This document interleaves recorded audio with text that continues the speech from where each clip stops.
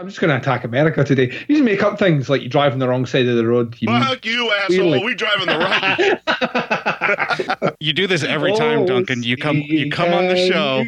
You come on the show and you attack our country to get us all riled up before we actually start the show. So we have this antagonistic back and forth. It's what I live to do. Fucking to be honest, it's only you that I do it with. I don't do it with any other pop. Well, maybe Bo. Anyone who isn't dead or from another plane of existence would do well to cover their ears right about now. Garbage people.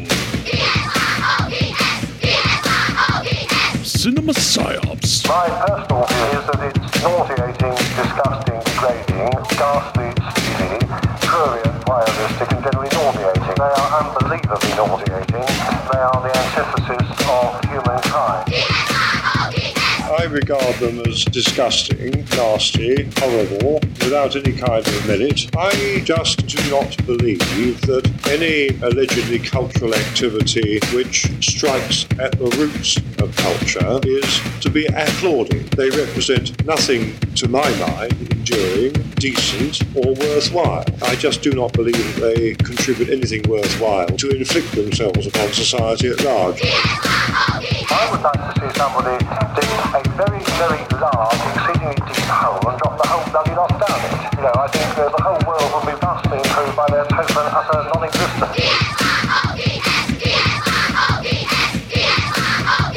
Cinema psyops with Hort and Matt.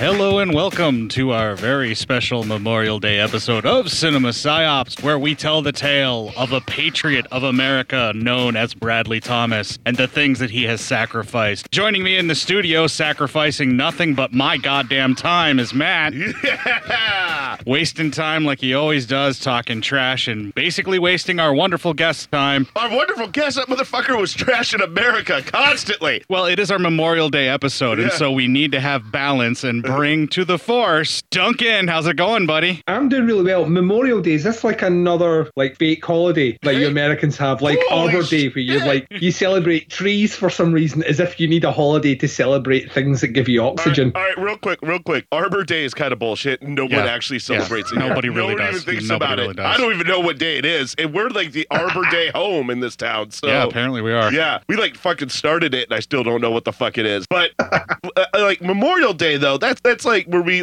remembrance of the people who gave their lives fighting for this country. Now, one bullshit holiday is Labor Day. Like, what the fuck? Don't get me wrong. I'll take the free Monday off. I always thought Labor Day was like to celebrate people who are giving birth on that day. Yeah, I thought. Yeah, you know what? That would make more sense than what it actually is.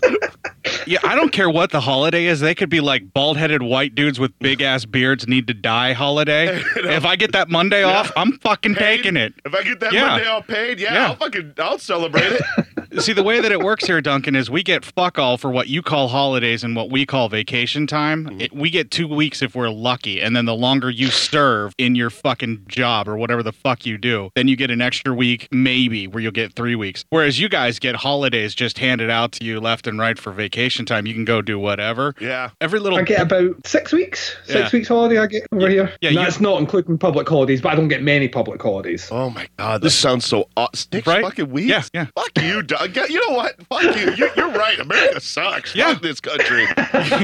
You are not wrong, sir. He has a point. Duncan showed me the light. America's a bunch of cunts. We really are. Only 2 fucking weeks to 6 weeks, motherfucker. They have something very close to democratic socialism over there, as close as they're going to get. I had to work 5 years at my current job just to get 3 weeks of vacation. Yeah, I'm going to have to hit 7 where I'm at. Yeah. Or I have to do an external promotion and go somewhere else. I'm like, holy fuck. Fuck you, Duncan. 6 weeks, dude. 6 weeks. Don't show me the gold egg laying goose and then take it away away. You didn't realize it would be this easy to upset us? Yeah, no, I didn't realize it'd be this easy to win you over to my plight. So having known that, I'm just gonna start that as my opening line in every podcast with Americans now. Yeah. I get 6 weeks vacation. We're two fat guys. We love vacation. When my wife and I went to Disneyland, we actually were talking with a couple that were, it wasn't London, but it was somewhere in Britain. I can't remember the exact city. And we were heading back to the hotel for the night because the park had closed down. And when we told them, I was like, yeah, I get like maybe 2 weeks vacation. That's it. They were shocked because she's like, Jesus, at my worst job, I got 4, maybe 5. Yeah. And I'm like, what the hell? They know how to do it over there, man. Apparently, Jesus. So. They Yeah, I almost had I like when I joined my current job, they were in the process of transition in terms and conditions, and as a result of that, I think I lost about a week's worth of leave. So I was on 7, and then it got chopped down to 6. But I did get a pay increase to offset that because they're like, we know we're being unfair by doing this, so here, have more money. And I was like, cool. Now, real quick, there you get 6 weeks, but we get automatic machine guns that are so. I mean, they're not automatic; they're semi-automatic. But we still get them, and we can have as many as we want. Yeah, and we're issued them like at birth. Like you come out of the womb and you get baby's first machine gun. You get a Magnum 37 right out of the womb. That's not a thing. I know that all I need to do is get a library card and I'll get a gun. So, no, you need a little bit more than a library card. You need to look shifty-eyed back and forth and be a little crazy. But if you come here, you can shoot guns. No one cares. You got to really complain about your workplace, and then you get a gun. You have to complain about your workplace and/or anyone who's not a member of your race, and they issue you guns. Yeah, then they give you gun. If you have a problem with like church, you get a gun like right away. Like, especially if it's a church of a different race, then you get all the guns. Every time I talk about how much I hate Christianity and/or Catholicism, a gun just appears in my house. I don't know how it happens. Fucking weird. with a little note to directions to the closest Catholic church. Yeah, which is real easy to find. Like right across the street. We don't have enough time to do all this. We're going to have to spend the entire time that we have with Duncan talking about this amazing movie, Brawl in Cell Block 99, Can I start with one thing? Yeah. Well, number one, just from the title alone, you kind of know you're in for a violent movie, of course. Yeah. But I knew exactly how violent when my DVD played. It played a trailer for Bone Tomahawk, and even I have heard of Bone Tomahawk, so I went, oh, so it's the same guys who did Bone Tomahawk. Yeah, this is going to be good. This is a next level violent movie. Well, I have Bone Tomahawk in the stack, so we need to do that one right away. I know, even I know about that one. All right, so this was kind of Duncan's pick. Kind of I forced it on him because I'm like, Duncan, you will gush over this movie as much as I will, so we have to do Cell Block 99, man. It was just, I mean, you really didn't have a choice. I was like, yes, you can have this other Giallo movie that's in the stack that you want to do, but first, let's talk Brawl in Cell Block 99. Which is totally fair. I mean, to be honest, Craig Zahler to me is, I genuinely, he's one of the few directors in the last like 2-3 years where I'm like, just give this guy any project he wants. Like Bone Tomahawk completely won me over. It was my favourite horror movie of that year that it came out because I just thought this is as close as we're going to get to a Tarantino-esque director doing horror, like doing straight out horror. And then when Brawl in Cell Block 99 was announced and all the image artwork and all the rest came out, I was like, all right, he's just doing pure exploitation in this movie. I can't wait. His next movie called Dragged Across Concrete, which is like a violent cop thriller. I'm like, this guy is just tickling all my sweet spots. This movie, like, I've not had a chance to speak about this movie on any show, yet it was my favourite movie of last year. So just because it's not a horror movie, I couldn't talk about it anywhere. So yeah, if ever I was going to talk about it anywhere, I would talk about it with you guys because I love you guys, and this is me trying to make up for the fact that I kind of demeaned your country earlier on. Hey, you get fucking 5 weeks of vacation, 6 weeks of vacation. What can we say? I mean, you win. Change me. Yeah. But we have all the guns. Yeah. Just remember that. I'm emigrating to Scotland, and I'm using my guns that I will sell to be able to get there. Hey, Court, did you hear they're going to make a new switch for guns that will make them not even semi-automatic, but one-shooter only? What the fuck? I got to buy them all now before they get that here. Cha-ching, cha-ching, cha-ching, cha-ching. While I go out shopping for guns here, we're going to take a little break. We're going to play a promo for Duncan's amazing podcast. We'll have a little bit of music, and when we come back, we will have the trailer from Brawl in Cell Block 99. Looking for something different in your podcast library? Then why not check out the Podcast Under the Stairs? I'm the host, Duncan McLeish, and joining me each week will be a special guest as we examine some classic, old-school horror favourites, as well as some modern classics. That's not to say that we don't tackle some of the, let's say, more questionable entries into the horror genre. And if all that wasn't enough, we have a subset of shows called Baz v Horror, where our horror novice, the Baz, tackles horror in all shapes and forms to see who will come out victorious. So what are you waiting for? The show can be found at podcastunderthestairs.wordpress.com and on Stitcher and iTunes. The Podcast Under the Stairs is a proud member of Legion Podcast Network. This is Duncan McLeish from Under the Stairs, signing off.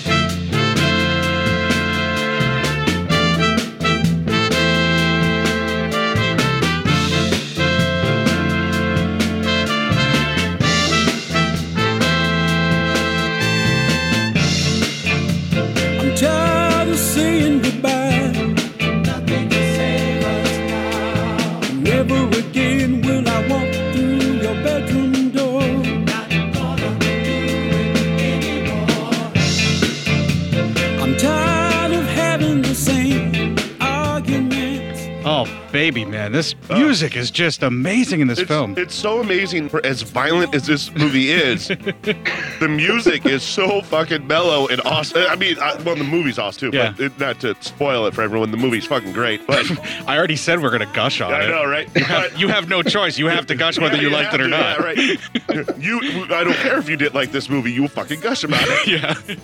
But the music, to me, when you're listening to it, it's just almost like it's setting you up. It's lulling you into a false hope that maybe this won't be so horrifically violent. But no, it's horrifically violent. Well, the thing that I think the music does beautifully is it invokes the era of film that they're trying to emulate. Yeah, exactly. And I think it very successfully emulate, because what they're doing is they're giving you that sort of R&B, bluesy kind of theme music that, if you listen to the lyrics, somewhat tells the story of what's going on in the film without actually telling the story of what's going on in the film. Very much like in Black Caesar or any of the other kind of blaxploitation film. This is a 70s style crime drama with serious exploitative violent elements to it, and they purposely emulate it down to the effects. They're going as much as they possibly can with that, and I can't just stop gushing about it. I can't do it. I mean, we're really heavily making out with this movie right now. And while we pause to make out with this movie, why don't we play the trailer? All right. Every once in a while, I see a man in that chair who could just as easily be on this side of the table. That muscle's just for show. Helps me lift stuff. Man of principle. Relinquish it now. You know the difference between right and wrong. And you have a moral compass. I knew before you told me that you got an American flag in your home. You probably got more than one. You're a patriot. It's a dangerous line of work. Don't tell me my business. I do things direct, and I have a system. Won't last forever. Minimum freedom. I'm not going to tell you anything you want to hear, and prison will give me plenty of time to look at guys I don't like.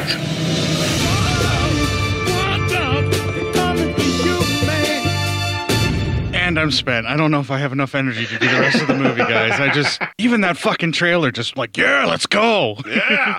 And you don't even get to see the violence in the audio for it. So there we go. And you know what? We're done. That was enough of a review. Bye, Duncan. See ya. We're out. Yeah, thanks, Duncan. Thanks for taking out, 12 minutes of your time to talk with us here. We really appreciate it. Not a problem. It's not a problem. I mean, I can go again if you want.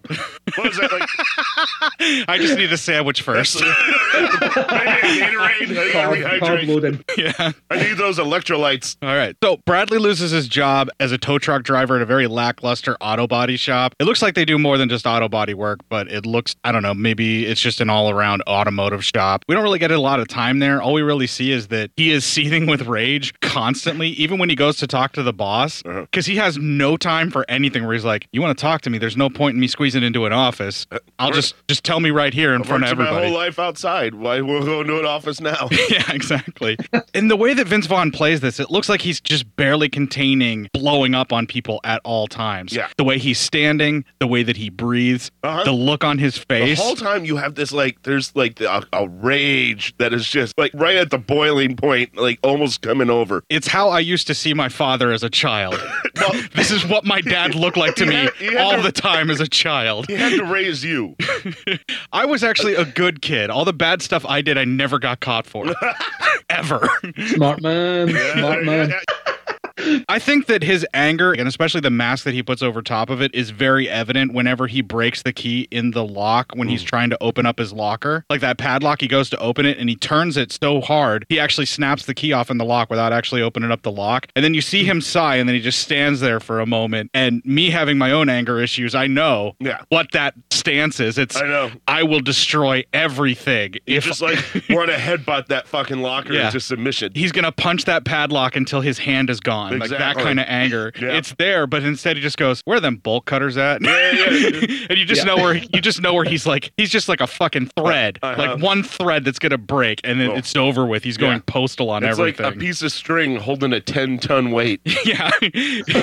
But luckily it's Superman's hair because Bradley's really in control with himself. Because it's Superman hair strand, so it's all right. All right, so the loss of the job is weighing heavy on his mind, and you even see the music that he ordinarily would be listening to that soothes him. He pulls that right out of the fucking tape player, throws it in the back of the car, and then he looks over at two thugs that are what looks like a drug stash car. Yeah, well, it's a souped-up car, too. Yeah. Well, and I'm assuming it's a drug stash car because just of the way that it's all fancy and stuff. Like, well, it's because what your drug stash car used to look like, so I mean, you know. Dude, yeah. Sorry. Shut the fuck up. Sorry.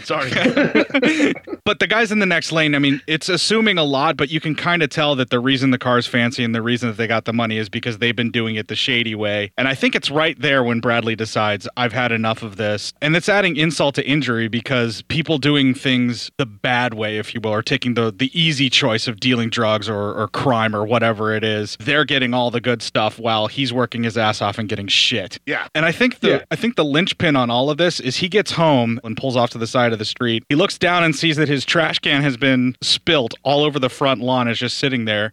He sighs out very heavy and is extremely angry.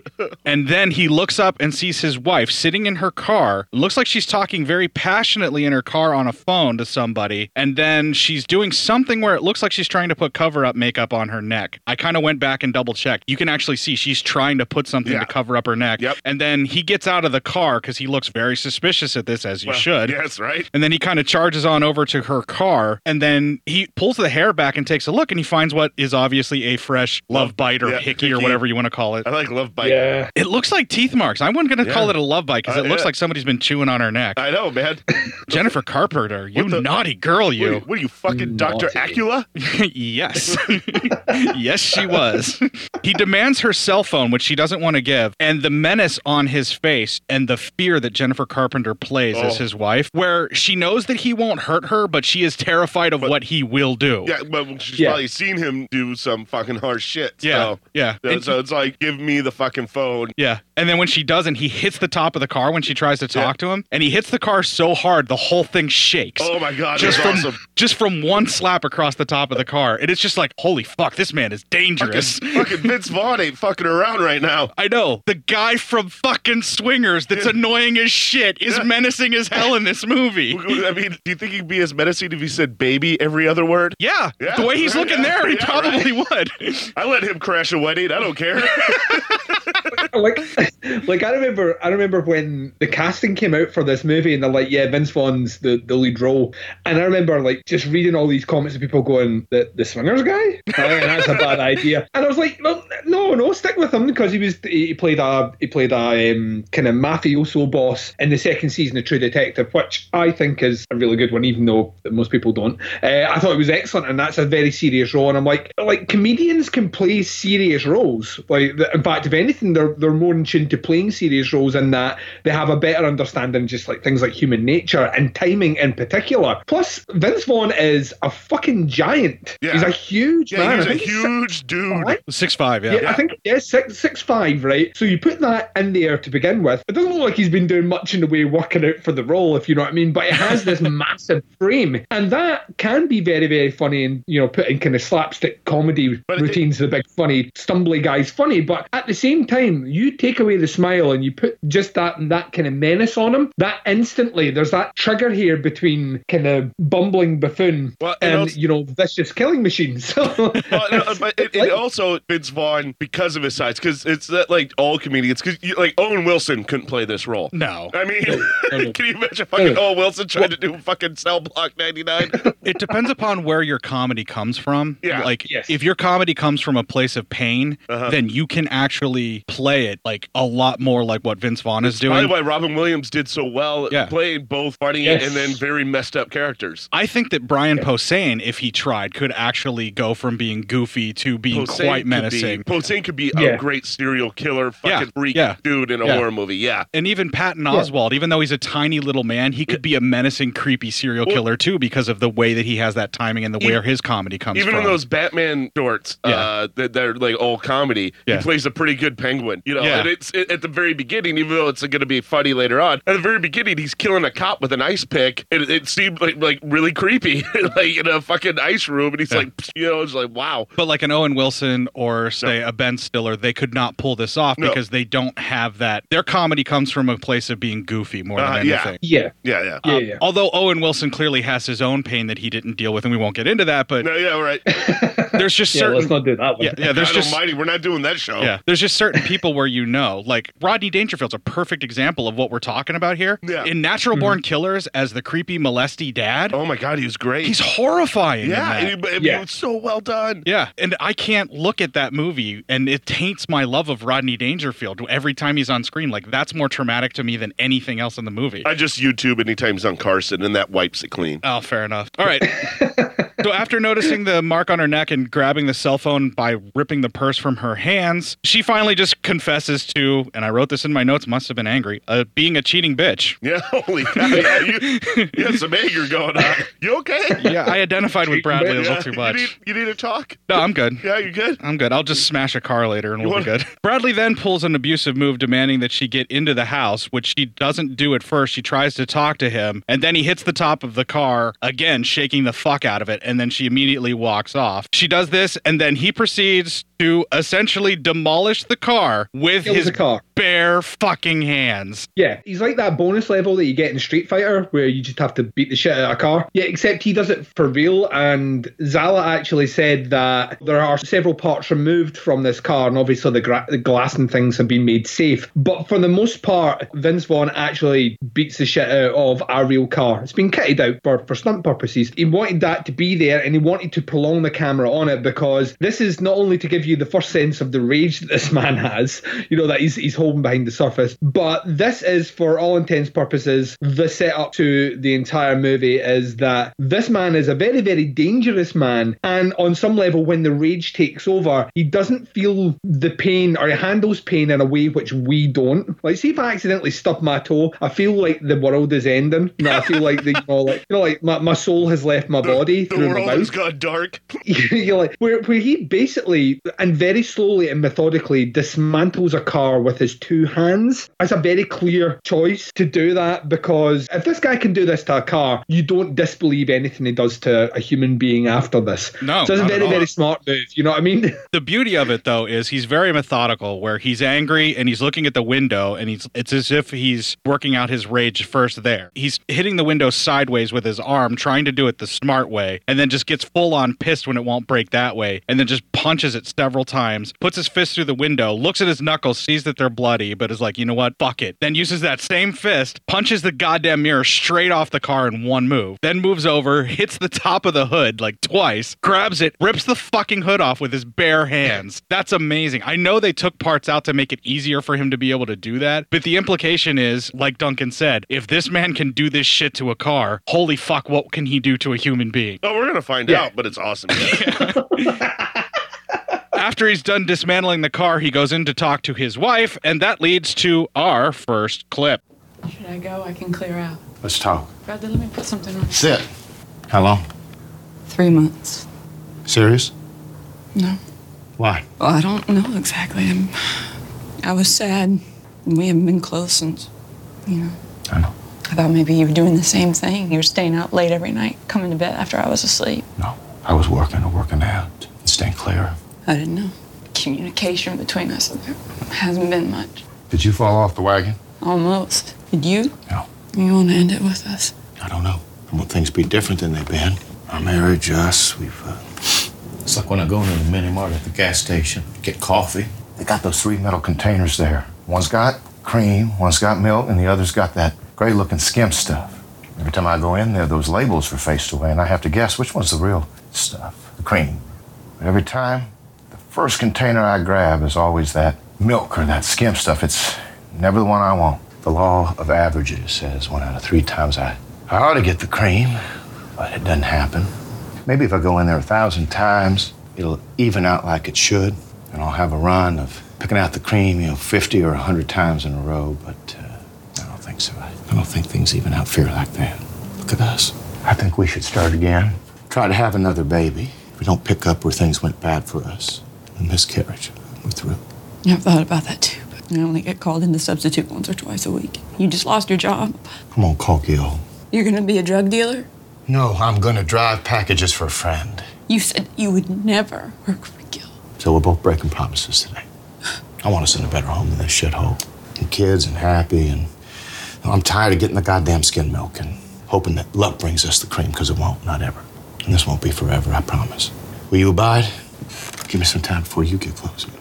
The cap to that clip at the very end where she goes to move in to kind of embrace him and work out the issue and kind of get that tenderness between a couple again. He's like, the look he gives her where he's like, you give me some time before you get close. Yeah. It's like where he's like, I ain't done destroying shit. I need you I need you to stay away for a little bit. Did you see the car? Look at the car.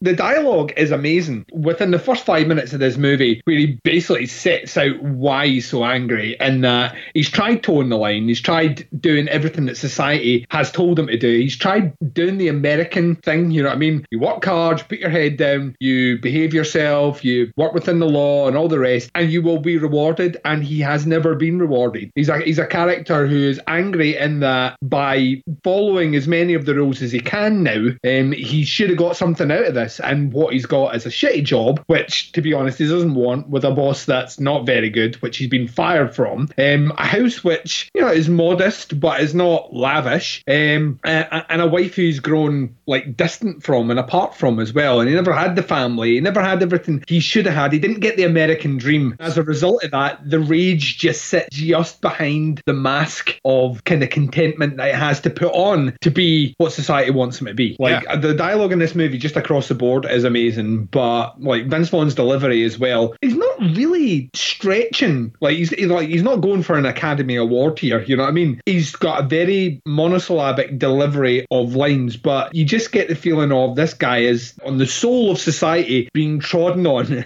all the way through it, and nothing's working. And it's such a simple thing as well, and we've all been there, that you go into a cafe and you go to the bit where you would get something for your coffee or your tea, and you can never, most of the time, you can never see the labels, and you always get the wrong thing first, but you've already committed to it, so you're never fully happy. And imagine that happening to you every single day that you do something, and that's how bad things are for him as a character, that he can summarize how bad life is, or how unfair life is, down to the fact that he never gets cream when he wants it for his coffee. He gets grey skimmed milk. He does it so calmly, is what's so awesome. That seething rage is still there, but it's like he would never yell at his wife. There's something that I can speak for myself here. I don't have, obviously, the kind of rage issues that Bradley does. Well, where he kicks the shit out of a car, you bitch on a podcast. So it's kind of the same. Yeah, not really, but when I start getting angry and I'm dealing with someone that I actually care about, and I'm getting to where something bad could happen with that kind of rage, I get more quiet, I get more reserved, and I actually start talking lower and lower until I'm basically almost whispering, and I've seen me do it. Is that why you mumble when you talk to me all the time? Kind of.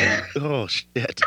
If my wife and I are starting to argue, if it's starting to get to me, I purposely withdraw, and you kind of contain it and start packing it in, and you get quiet like that. So when he's talking to her and he's talking very calmly and very directly about everything that he's feeling, that rage is still there. He is out of his mind angry, but he's directing it inward, and he's just basically swallowing those feelings. And that's why he's so quiet and why he's so reserved. And you don't see that until she moves to go close to him, and the thought of her touching him angers him so much that he's like, you better not get close. Yeah. And that's it's so played so wonderfully by Vince Vaughn. No, he's not going to win any awards for this, but it's almost as if the man knows what it's like to have that kind of rage. It's Who needs almost an award when you won our love?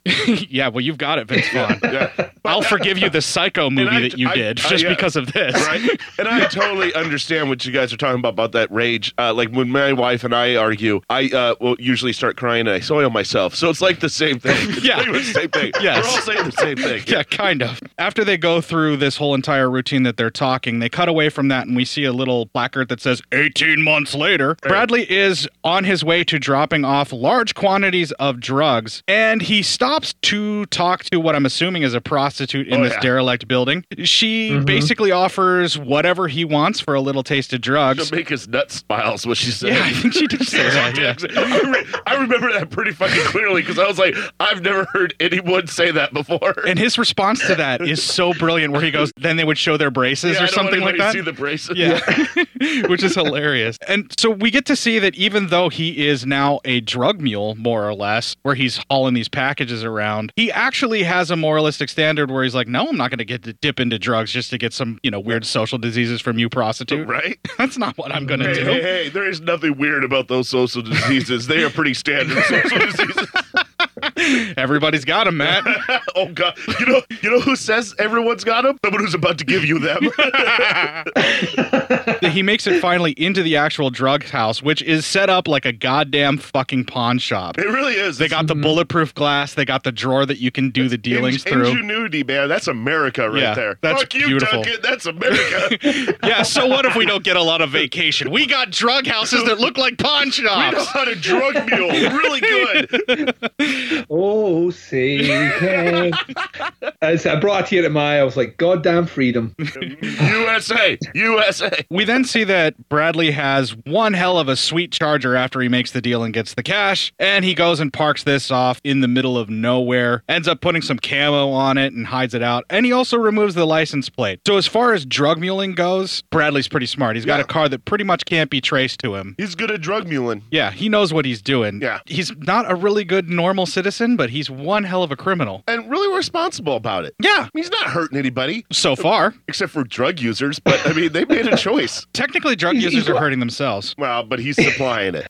It's like he's got a code. It's like giving He's got a code, He's like, he said it to his wife. He's got a plan. We're going to do things. We're going to do it as much as possible to a point where I don't have to do it anymore. And that means playing within the system, being very, very safe, being cautious about things, not bringing underworld's attention on you. And yeah, you'll be able to get through this period of time doing these things and retire on the other end and live the good life. I mean, what's wrong with that? That's the kind of plan that everybody has when they get into this life of crime. And the next thing you know, you're in cell block 99. It's not even... I mean, that's a plan people not even go into a life of crime. That's a plan people have going into a life of business. Yeah. I would submit to you that a life of business is more or less a life of crime. It's a really, really clever move in the movie. It's what he's done is he's taken the same ethic that I had doing the day job that I had before, and all he's done is translated that into something less than legal. So he's doing exactly the same thing. He's committing his time. He's doing just as much as he needs to and no more. He's punching the clock, doing the jobs that he has to do, and going home to his wife. So he's basically following exactly the same moralistic code, so to speak, that he had in the working within the confines of the system, which he wasn't rewarded with anything except misery. And he's taken it to the criminal world with the same level of discipline and code. And look what he's got now. He's got a beautiful house, as we're about to see. And things are on the upswing, ladies and gents. Things might work out well for our hero here. I guess what we're trying to say is run smack, people. It's going to be great for you. Actually, he runs a little crystal, some coke, and some smack. They handle the three main really money makers. Yeah. All right, so domestic life, as we had mentioned earlier, is definitely blissful now for Bradley. He's got this amazing house because he runs drugs. The missus is definitely carrying, and he refuses to let her be on her feet. Apparently, there could be complications, and the fact that she's standing in the kitchen is too much. So Bradley swoops her up all gentlemanly-like and carries her down the hall, and I'm assuming up the stairs and to the bedroom. He only stops for a moment to check out the baby's room, and then they decide what they're going to do with the curtains. Then he carries her into the bedroom, sets her on the bed, and from the looks of things, they're a very happy couple, and they're about to get down. Yeah. That baby better move over and make room for Vince Vaughn.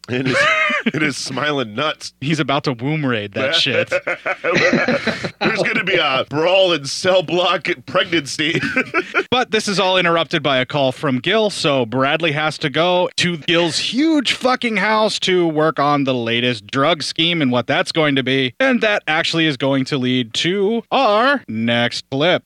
Evening. Nice to see you. Come in. Did your dad pick out that outfit? He did. You like it? Zesty. He's in the pool room. One with the pool, the one with the pool table. The table. He calls it the billiards room, but I don't know. It's just pool he plays in there. Thanks. Pasa. Hey. In the fridge. Joe got you your mineral water. I didn't know H2O's got a sexual orientation. Where's this guy? En route. How'd the transaction go? Never a problem with cuz. Yeah, I like that. Or is it with an A in the end when you're saying it nice? Don't think someone like you can say that word anyway polite. How's Laura? Good. When's she dumping out the kid? 98 days. You planning on staying in the delivery room? Of course. That's something I wouldn't give up for anything. Plug up your nose. And wear sunglasses so they don't know when you're shutting your eyes. I want to watch our baby girl draw her first breath. That's a moment. Oh, it's a moment, all right. That'll be Eleazar. That's a new source? Deal goes well, we'll be partnering with him. Got lines to Mexico and a steady stream of good, cheap crystal. Just wanted to meet you before the pickup. Sounds like you brought amigos. Mexicans ain't comfortable being by themselves. You know how they grow up. 5 to a bed. Good evening. My friend, how are you? This is Bradley. He's my top runner. Howdy. Nice to meet you. This is Pedro, one of the men who will accompany you during the pickup, and this is Roman, the other. I'm not doing a pickup with him. And for what reason? He looks like he's using. Roman's been clean for 2 years. I test my employees. He's extremely reliable, and he knows what to do in adverse situations. Sorry, words from a stranger don't trump instinct. Bradley, give us a moment. Let me talk to you. I need you to go along. Protect my interests. Our interests. Eleazar swears by the guy. It ain't like you haven't had your problems. That's 14 years done. The bottle ain't the same thing as junk. Yeah, don't kid yourself with that bullshit. You look at my brother, your old man. Losing's a bad decision. At least 10,000 more, and then last one. Guy is juiced. I'm not junk. Bradley, don't make me give you an ultimatum. Sounds like you just gave me one. I can't give this to Oscar, Tony, Randolph, elbow to elbow with guys like that. Shipment this big. I need you. You help me set up this partnership. I'll give you 2 months off when your little baby's born. 3. Done. We're good. I'll go. If something comes up, I got the reins. They shall mind you. Roman, look at me. If I say dump the package, what do you do? Dump. And they cut from that clip to Bradley is excited to feel his baby move later that night in bed. It's like it wakes him up. Like he's got his arms wrapped around his wife and the baby moves and it wakes him up. And then he starts feeling around so he can feel it even more. And he's super excited. I've never seen a man be more happy to be a father in my life than what Bradley is. I mean, because typically the rest of us didn't plan on it and it was kind of sad. Kill Duncan over there. All right, so he's super excited. He's even counting down the days. I think it was like 98, and then he says 97, and it continues in the movie as each day passes by, or as we get further and further along in the time frame. Bradley's still counting the days until the baby's born, so he is very excited to be a father. They cut from that to Bradley goes to pick up the package, whatever it's going to be, whatever type of drugs they're bringing in. I think they actually say that they're getting cheap crystal, and I think they might be getting coke and something else. There's like 3 bags, so I'm assuming it's one of each. A little heroin, a little coke, and a little crystal. Yeah. And apparently this get wet. Yeah, this partnership is supposed to be so that they can actually get the cheapest crystal and make the most money. And obviously Bradley getting the offer of getting 3 months off when his baby's born is something that's just too tempting. Everybody keeps dangling this little sweet treat in front of Bradley, like your life will get a little better if you just do this one thing. Carrot on the stick, my man. Yeah, and unfortunately when he goes for that, it just keeps getting worse. Mm-hmm. All right, so he's working with the 2 guys who very clearly are, let's just say, racist towards white people. Yes. They don't like Bradley at all. No. No, they're racist to people with a southern accent. And that could be a cultural thing, Actually, ingrained in there. Actually, it's even more specific than that. They're racist against people who have crucifixes tattooed on their bald heads. Fair enough. It's a really specific thing. In fairness, their opening meeting didn't go great. Because one of the guys of being a user, so there's a reason. Like Bradley's got everything worked out, and he plays it safe, and he knows what he's doing, and he's very organised. And these people are less organised, and that gives him concern because everything's kind of going great with Bradley just now. And the last thing he needs to do is babysit 2 people that are maybe using, maybe trigger happy, and will not listen to his commands. Bradley Bradley knows if they do it his way, they listen to the word of Bradley, everything will turn out perfect. Unfortunately, the other guys don't see it that way, including one man that has, I've taken a note here, the deepest Mexican accent I've ever heard. Deepest Mexican voice. It sounds like Barry White if Barry White was Mexican. He sounds like Barry White with a slight Mexican accent that's been pitch shifted down another octave. Yeah, so deep. It is kind of obvious, too, that, I mean, Bradley's boss, Gil, who is his friend, he's racist, he's homophobic, he's a little misogynistic, and he's just as much terrified of birth as I am.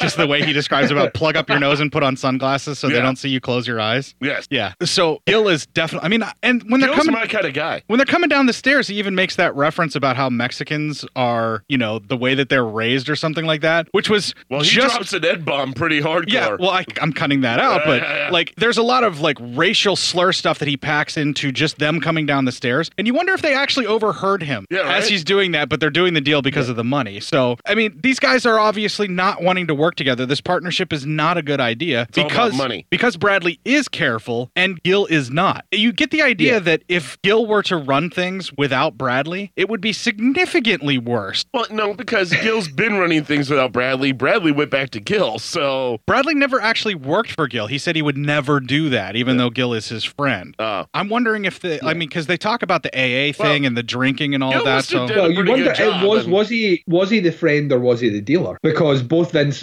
Vaughn's character and Jennifer Gardner's character, Jennifer Carpenter, both their characters were, have said in the past have been users. Although Bradley was drink, she was drugs. Do we know for sure that she was drugs? I thought that's how she knows him. I might be wrong about that, but I thought that was like his one specifically alcohol, because he says that later on. But like Gil has see when we're talking about the good life, the good life, that's Gil. That's everything. Like, you imagine if you're someone like Bradley who has a friend like Gil who has a house like Gil has. Gil doesn't need to worry about being PC. He doesn't need to worry about anything. He's rich, and everything can't really be tied back to him, because that's why he employs people. It's a line later on in the movie, but he employs people to do all this dirty shit for him. He just gets wealthy, so he doesn't care. If he doesn't care about how careful Bradley's going to be, he doesn't care if this guy that's coming down the stairs is employing two guys that are kind of sleazy and might not be trustworthy. He doesn't have to deal with that. All he's concerned about is his drugs make it his way to him. He doesn't care about the logistics, and that's the fault in the partnership. Is Bradley's all about the logistics. Bradley's all about working out how to do things smart and clean and get out. And Gil doesn't see that. Gil sees, an employee who's being a bit mouthy, and all he wants is his money. All he wants is his drugs to make his money. And Bradley can see the writing on the wall and takes apprehensively, like you say, because that carrot is dangled in front of him. Like the whole movie is a carrot being that if you just do this, Bradley, this is what will happen. If you just do what you're told, things will work out well. And as a result, he very reluctantly takes this job, which, to be honest with you, up until a certain point is running on schedule and perfect. Like, when they're listening to what he says, everything is going great. It just so happens that there is a cutoff point to that. The guy who is strung out also is extremely jumpy. He gets spooked by a noise and he goes for a gun. Then Bradley basically tells him by pulling rank that he needs to put his hands in his back pockets. He ends up patting him down, make sure he gets them all. Then he takes his guns, tosses them into the water. And I can't tell if they're in a lake or if it's an ocean. I think somebody just brings it into just outside of the outskirts of like international waters kind of thing, where it's not in the bounds of the Coast Guard, and that's where they go to pick it up. That's what I got the inclination was what it was. And so that burly strung out dude that ends up talking with that amazingly deep voice, he gets all tough guy and starts talking about he's going to do something to Bradley because he's not going to put up with this shit. He feels emasculated because the man took away his weapon. And that pisses him off. But his little buddy's like, no, it's okay. We got to do this. We got to get the package. If you fuck this up, it's on you. It's not on him. So they go out, they pick up the package through the water. They do a little dive thing. They pull it out of the trunk. They cut a fucking raft open that's helping it stay up. They pull the bags out. Then they dump the truck over the side. They even make a joke about Keep America Beautiful or something like that. Yeah. Because they've just littered. Where's the Indian crying? Cell Block 12. when they get back in and they start bringing the packages back, they're heading up the docks, and Bradley gets an immediate bad feeling where he knows something's up because it's almost gone way too smooth. And as he had said earlier, and we heard it in the clip, when I say dump the package, what do? And the guy says, dump. Well, Bradley tells them to dump the package. Not only do they refuse, they pull a fucking gun on him. They give him a little bit of a beating, which they're holding him at gunpoint so he can't fight back. Yeah, bitches. Yeah, motherfuckers. And then Bradley's left there with one of the bags that he dumped out when the other two guys decide to go. And guess what, everybody? Bradley was right. The fucking cops show up, and we get an insane motherfucking shootout starts up. Now, this is the point where Bradley does something incredibly stupid as far as I'm concerned. Bradley's standing there. He turns around. He goes to walk away, which is the smart thing to do. Yes. He can get away clean. He can hop in the boat. He can go somewhere else, call Gil and tell him what happened. None of this is his fault. He cannot be blamed for what these two guys did because they didn't listen to him. Yeah. And they got themselves busted. But because these guys are killing cops who are basically innocent people, apparently, to Bradley, although I don't know how that logic works. They're doing their job. They were Bradley. They were Bradley before Bradley turned to life of crime. Okay, the guys that are punching in, clocking and doing their job. Don't defend cops to court. Yeah. You won't have it. Yeah. I mean, between shooting unarmed black kids, they're out trying to bust criminals. I like the way you've given these police officers an entire backstory here, but the way they're portrayed in the movie court is that they're stopping drug runners bringing drugs into the country to sell to kids. To little kids. Kids who they will later shoot. Yeah, if they're wearing hoodies. And are unarmed and black. Yeah, that's exactly. Okay. Yeah, okay. I see your point, Duncan. They're defending the kids from drugs so that they can therefore shoot an innocent kid. If drugs are killing these kids, they can't. Exactly, Matt. They're upholding the law here. I've been doing this show too long. I'm joining in on court with the cop jokes. It's getting bad.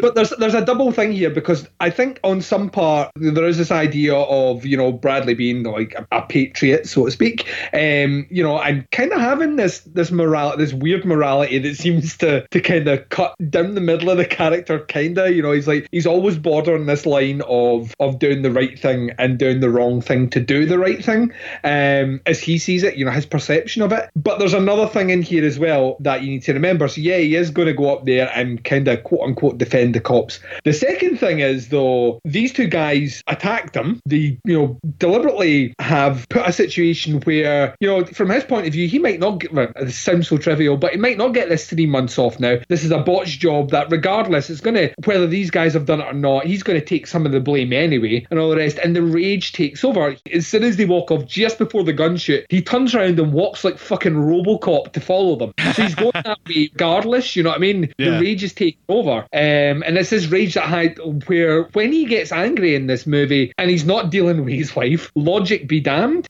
So there's you know, there's two sides to what he is doing. There is part of them that is, oh, yeah, I'm going to defend these cops, which isn't his first thing to do. It isn't his first reaction is revenge. It's when he sees the cops getting pinned down by these drug dealers. That's when the right, I'm going to protect the cop thing kicks in. That's not his first inclination. It's not his first instinct. His first instinct is revenge, and that's what kind of takes over. It just so happens that his revenge leads him to a way that might look like he is upholding the law by, you know, killing the drug dealers that he helped smuggle drugs in with. But, you know, it is there. It's the weird duality of this character, the kind of this kind of juxtaposition of trying to do the right thing and clearly doing the wrong thing, which runs parallel throughout the movie. And I think it's, yeah, he ultimately does end up saving at least one cop, I think. But, you know, he is first and foremost going to hunt down this guy that punched the fuck out of him and smacked him with a gun. I didn't actually look at it that way, but you're absolutely right. I think when he does get involved, he's like, you guys have gone too far now. Yeah. Like he's going to kill them for fucking it all up. It has nothing to do with the cops. They're just incidentally there. That's a really great way to look at it. I think that's how I see it. So. Yeah. No, I agree with you. I like that point of view because then it makes it to where he's not defending cops. He's just getting revenge on people that fucked up his job. You cost me 3 months off, you motherfuckers. That sounds more like the Bradley I know and love in this movie. All right, so Bradley does end up killing one of the thugs. He ends up shooting him in the back, and then he falls down, and then the cops end up finishing him off. And then Bradley almost gets shot by an automatic weapon by the big dude, and then he ends up running off and jumps into the water. That strung out dude that's shooting everything, he's throwing grenades around as well. And then he throws a grenade at Bradley. He even ends up calling him Blanco the whole time. And he drops the grenade into the water where Bradley's supposed to be. Bradley starts to swim away, then the grenade goes off. Then he climbs up on this fucking barnacle-covered pier. The way that he's doing doing that, the way that they have it go too, where he's holding onto it, it's slick, it's slimy, it's got barnacles on it. He can't get traction, and yet you just see him kind of dig in, use his rage, and then somehow he gets on top of that. Yeah. And I think that's where his hands get ripped up too. Yeah. Is trying to climb up on the barnacles. They're cutting up his hand. He finally gets up on top of the actual pier, leans over and starts pulling shrapnel out of his goddamn foot. There's one piece he can't get that's in the middle of his foot, which obviously went through the boot and into his foot. The other parts were just in his shoe, so he pulls out that shrapnel, gets up, pops off one shot, gets the guy in the neck and knocks him down, then charges in when the guy gets back up, and then ends up hammering the fuck out of him with the pistol to knock him out. And then the cops basically arrest him from there and say, you know, put up your hands or whatever, after he takes these two guys out, which he does, and that leads to his interrogation in our next clip. You want to burn it? You want to wipe your ass with it? You want to cut it up in little pieces and send them to Putin? I'll have one over my front door. So you're a patriot. You mind if I sit? I'm gonna assume that's rhetorical. Would you rather I leave? I'm not gonna tell you anything you want to hear, and prison will give me plenty of time to look at guys I don't like. What is it that you think I want to hear? The names of your associates, people who profited from all your hard work while they wiped their dirty asses with that? You can pretend you don't care, but I saw that video. I saw how you took down those lowlifes when they went up against the police, even though you could have got away clean. I knew before you told me that you got an American flag in your home. You probably got more than one. I got two. Because of your selfless action, no police were killed in that event, which tells me that you know the difference between right and wrong and that you have a moral compass. So help us. Give us some names. Give me one important name. Who are you working for? I work alone. Who supplies your crystal? Some guy. Some guy got a name? I forgot. Would you remember if I showed you a list of names? Don't like to read. Won't even see a movie if it's got subtitles. Well, what would happen if I read them aloud? You wouldn't even have to say anything. Just nod your head up and down. I'll narrow it down for you. What's your name? Detective Lawrence Watkins. That wasn't it. You find this humorous? Your tricks are. Now, every once in a while, I see a man in that chair who could just as easily be on this side of the table. Man principle, who had a run of bad luck and just went the wrong way. I'm not going to talk. I know that this is your first offense, but you're looking at 4 years, maybe 5. Do you know that drug traffickers actually serve those sentences? I'm aware that the system is harder on guys that distribute drugs than it is on men who commit acts of violence against women and children. Do you think that's fair? You ever see a man with meth mouth? You ever see the 14-year-old girl who's addicted? I'm not going to argue with you, Larry. I'm not going to give you any info. I know what it did, and I know what the sentence is going to be. It's done. You have other options. I don't. Your wife told me that you were going to have a baby girl. You'll be in prison when she says her first word. And I guarantee you that word will not be daddy. I need to keep it in good taste. Yeah, it tasted pretty good. I gave him your change of clothes.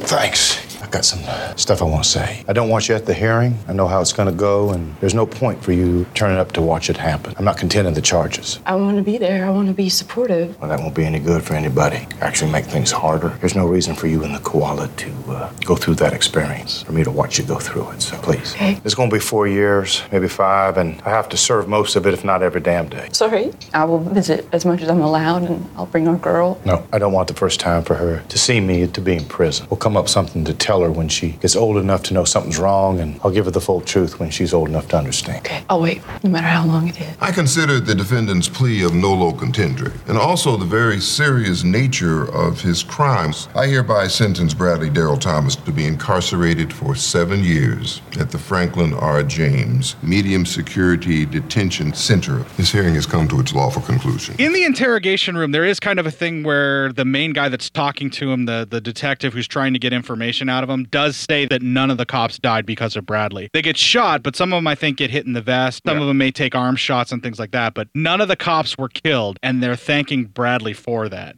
And they're also trying to get him to talk because they're like, look, we can help you get a reduced sentence, but you got to give us something. He's not going to rat out Gil. He's got to get a job going on. Well, Gil's his friend, too. Is he, though? Yeah. Or he is. does he really like Gil? Or? Yeah, I think he does. Yeah. Well, we see later on that Gil actually does deliver, so I'm going to say yes, Gil really is his Gil's friend. a pretty solid dude for a drug kingpin. Yeah, but he's not going to talk about who Leazar is. He's not going to mention that guy or anything like that. And that's one of the things that he's like, well, where'd you get the crystal from then? Or where'd you get the drugs from then? And he goes, I grew it. No, he actually's like, some guy. What was his name? I don't remember. He's like, well, what if I said some names of people? Would you be able to shake your head yes or no or something like that? The guy's trying anything to see if he can get him past him. He's like, I love the line where he's like, look, I'm not going to tell you what you want to hear, and prison will give me more than enough time to look at guys that I don't like. Yeah. Will you please leave the room? Just leave me be. That's just amazing. They should just like started just like, have you ever been in a coffee shop and you reach for the cream and it's grey milk? Rather than just being like, Yes! Man after my own heart. Yeah, Bradley. this dude Oh my here. God. Henchman and fuck yeah. All right, brother, here's everything. Everything you need to know about these people is right here. I'm going to lay it all out for you. Just make sure I don't go anywhere near cell block 99, and I want my wife put into protection. Yeah, please. Thank you. Okay. Movie over. Yeah, he ends up getting sentenced, and he gets not 4, not 5, but 7 years. Half a baker's dozen right there. 7 years. Oof. And you can see the disappointment on his face where he knows that he's being made an example of because he wouldn't talk. Yeah. You know that's what's going on there in the But trial. I mean, he was a drug mule as well. That's 7 years seems about right. Well, yeah. I mean, they make you serve every bit of it, too. Yeah, that's the way that it goes. All right, so bad luck is definitely following And then Bradley. unfortunately for the black guy right after Bradley, who was caught with an ounce of weed, he got 25 to life. So that's America. Yeah. It's almost as if you're saying that our justice system is set up to incarcerate African Americans? No, I would never say anything like that at all. And He's I'm shaking also- his head yes while he's doing this, by the way, people. He gets sentenced though to it's like a medium security facility. So not one of the bad ones. One of the ones where he can go build chairs or some shit like that, make license plates. But he's not going to be surrounded by mass murderers. Like, there's no Pol Pot in there. You know what I mean? Or anything like that. It's going to be a reasonably comfortable time. I think that the reason that he actually gets the sentencing that he gets is a thank you for saving the lives of all the cops. Like, he's still going to get the worst because he wouldn't cooperate. But it's like, okay, we'll put you in medium security because you at least did this. I And mean, only all the reason you drugs got they caught. found him with, he could have gotten a lot more years than that. But the fact that he kind of... He didn't have any drugs on him. It's the fact that he interfered. Oh, yeah. We don't even know if he got charged with the drug running or if he got charged with shooting the two guys. I bet he got the drug running. Well, they probably RICO'd him in or something like that. All right, so they cut away from that sentencing to the long bus ride to jail as Bradley is belittled and put into his place, quote unquote, and processed by superpower hungry fucking asshole guards. The main guy that's behind the thing when he slams the door to the little drawer thing, when he slams that, and the guy jumps, and because he was intimidated, he's like, "You will go to the back of the line." Yeah. That just made me, I was like, everything that Bradley's doing where he's putting up with their shit, you can see him just eating shit here and being like, I will kill all of you. No, don't want more sentence. Gotta settle down. Yeah, settle down. Gonna do what they say. I'll murder this prison. And you really get, especially the guy that's like doing the inventory of their clothes and the ring and everything, he really wants to show the world just how powerful he is by lording it over these men. And I get it. Prison guards have to show these guys that they're in charge. They have to do that kind of thing. But that particular guy sure seemed like he was being more of an asshole than he needed to be for guys that are coming in. Yeah. Especially if that's all he does. If that's all he does is process people coming in. It's a thankless job. He goes home, probably has no actual power in his life other than this, so he fucking exploits it. He pays a hooker like a ridiculous amount of money to put on a leather mask and beat her. Yeah. That's what he has to do. Yeah. Or him. I don't want to assume what he's into. Don't assume his gender. It's not gender. Preference. Nice how you pulled that out of your ass there. Way to go. All right, so they even take some time to grade him while he's naked on the size of his dick. I think they give him an A-. Wow. Yeah, which That's not I was bad. like that. Well done, Vince Vaughn. Well done, Vince Vaughn. I mean, he's 6'5". I assume tall people all have large ones. Yeah, but even still, like, the last thing you want is a prison guard checking out your junk and telling you how they think you match up. Oh, that's exactly what I want. Don't tell me what I want in my life. me and Matt, that's all we want is validation Jesus. of our junk size by prison officers. Of course. There is a reason that, like, in some parts of the world, they are called penal institutions. Brilliant. As it gets. Well done. Good as it gets. He ends up meeting the trustee and gets the lowdown on how this prison works. This guy's been in prison forever, and medium security is pretty much the best that he can hope for. He even gets an idea of what life in medium security is going to be like. They go through the various cliches and how the stuff is explored. You're going to have to get used to it. It's going to get real lonely here at night and blah, blah, blah. And when Bradley's like, I'm going to skip dinner, he's like, about 2-3 in the morning, you're going to regret that choice, so why don't you take this candy bar? Yeah. Like, the guy's actually really nice, and you can kind of see where, like, the time that Bradley's going to do here, as long as he doesn't make waves, he's going to do just fine. This is going to be the most boring movie ever, man. Yeah, you'd think that off the start. The guy that gives him his orientation is basically like Craig Zala's version of Morgan Freeman's character from Shawshank Redemption. Andy you know what I mean? Dufresne crawled through The miles first time of I shit saw Andy and Dufresne, piss. literally, it is. You come in here, do your thing, keep your head down. Like, trust me, you think you're being like this hard guy making a statement by not having something to eat. but you will regret it. You know, and just do these things and get through it. You know, once again, do what society wants you to do, punch your clock, do your time, get out, and everything will be fine. You know, and to be honest with you, out with these smart ass remarks that you get from him in here, that is essentially what he's going to do. He's gonna toe the line. He's going to be a safe guy. Everything's going to be fine, even though he has to deal with a prison guard who, I won't even say that this guy's a dick, but I don't actually think he's a dick. He's just very forceful about something. He's like, you clearly have anger issues, large Vince Vaughn man. You look like you could do some boxing. Why not do some boxing? Let's do some boxing. Have you ever boxed before? You want to throw some fists?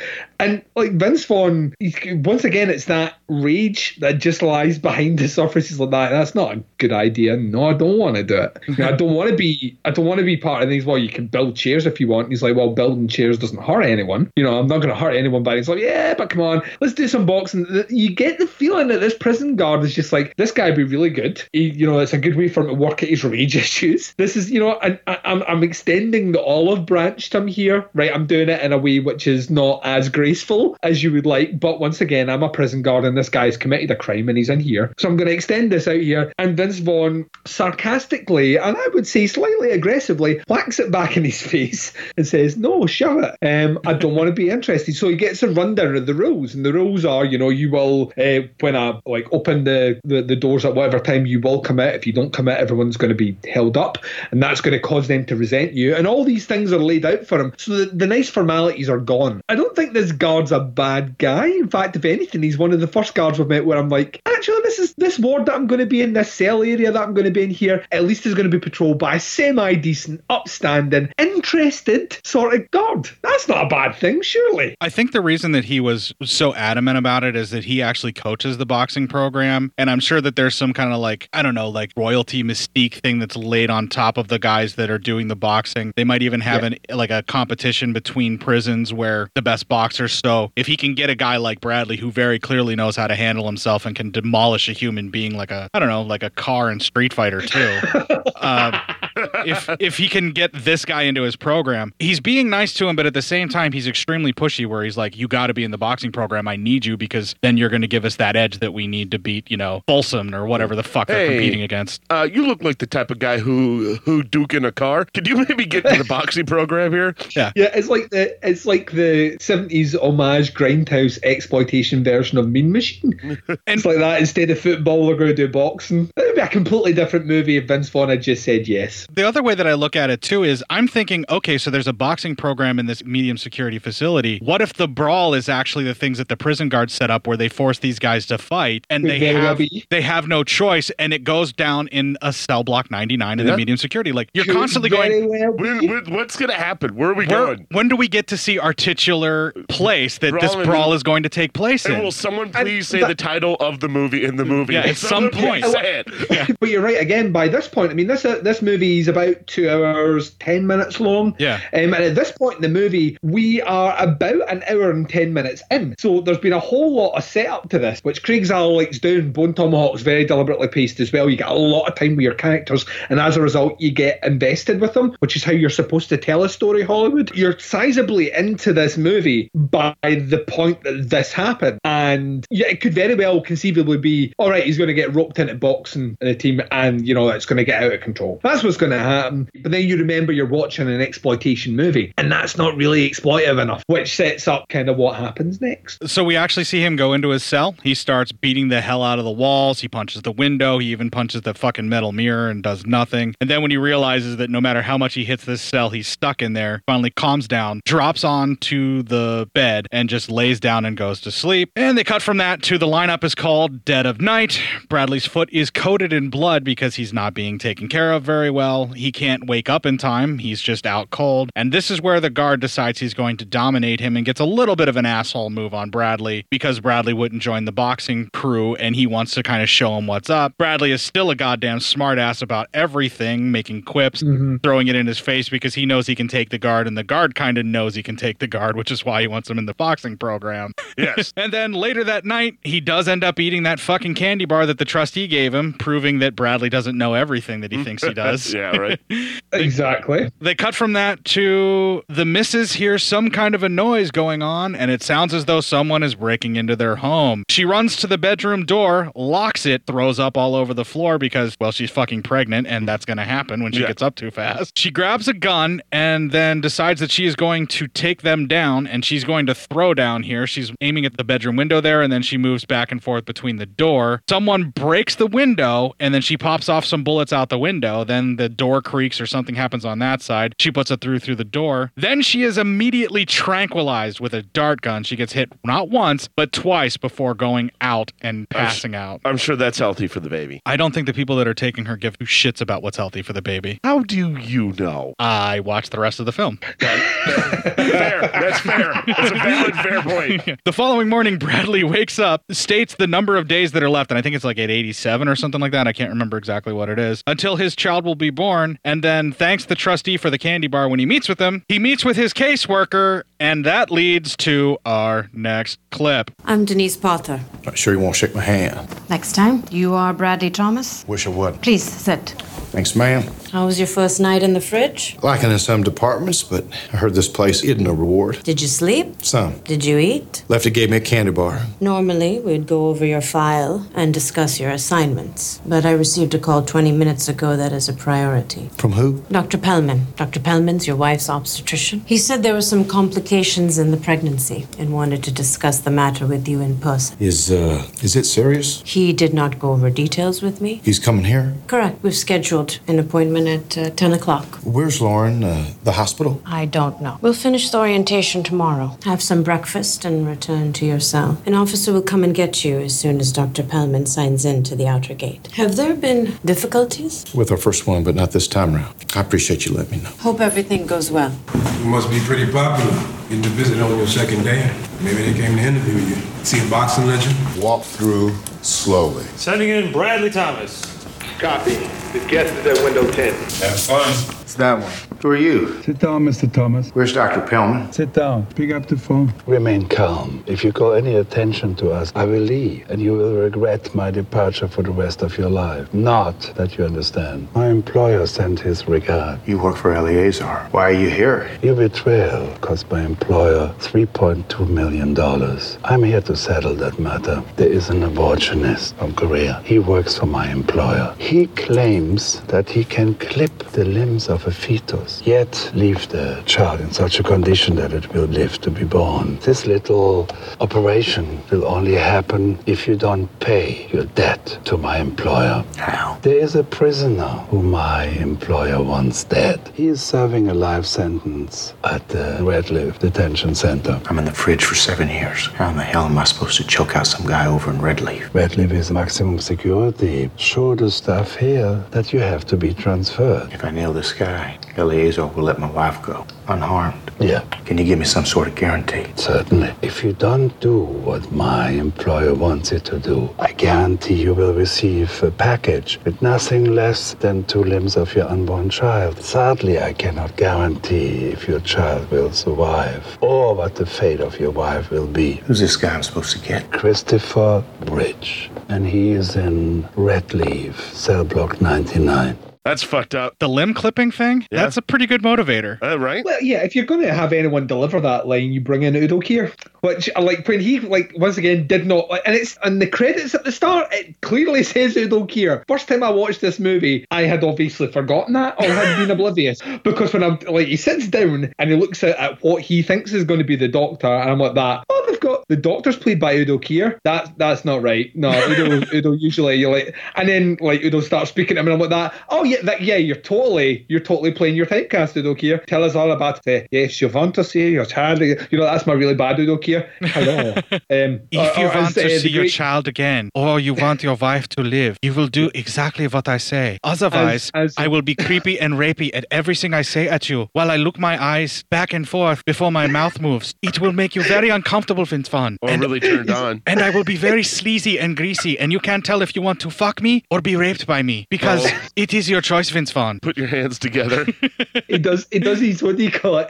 The great David Anders Jr. from Devour the podcast used to have a great line from Adokia, which is, the blood of these whores is killing me, which is like literally the vampire movie that he was in, which sums up every time I see Adokia, that's what I think. The blood of the whores are killing him. And he's here delivering like once again this really cold matter of fact delivery of, listen, you owe my employer, by the way, is that guy that you stiffed over, and he's not happy at all, and as a result you now owe us a couple of million, which we know you can't pay behind the bar just now. However, there is something you can do for us, and all you simply have to do is get yourself transferred, get yourself transferred to maximum security prison. I'll leave the logistics up to you, Bradley, of how you're going to do that, but maximum security prison, and you need to track down there's one particular inmate who's in cell block 99, and you're like, right. So that's where they got the title. It would have been better if that creepy voice would have been like, we just need you to brawl in cell block 99. That's not that kind of movie. Said it. That's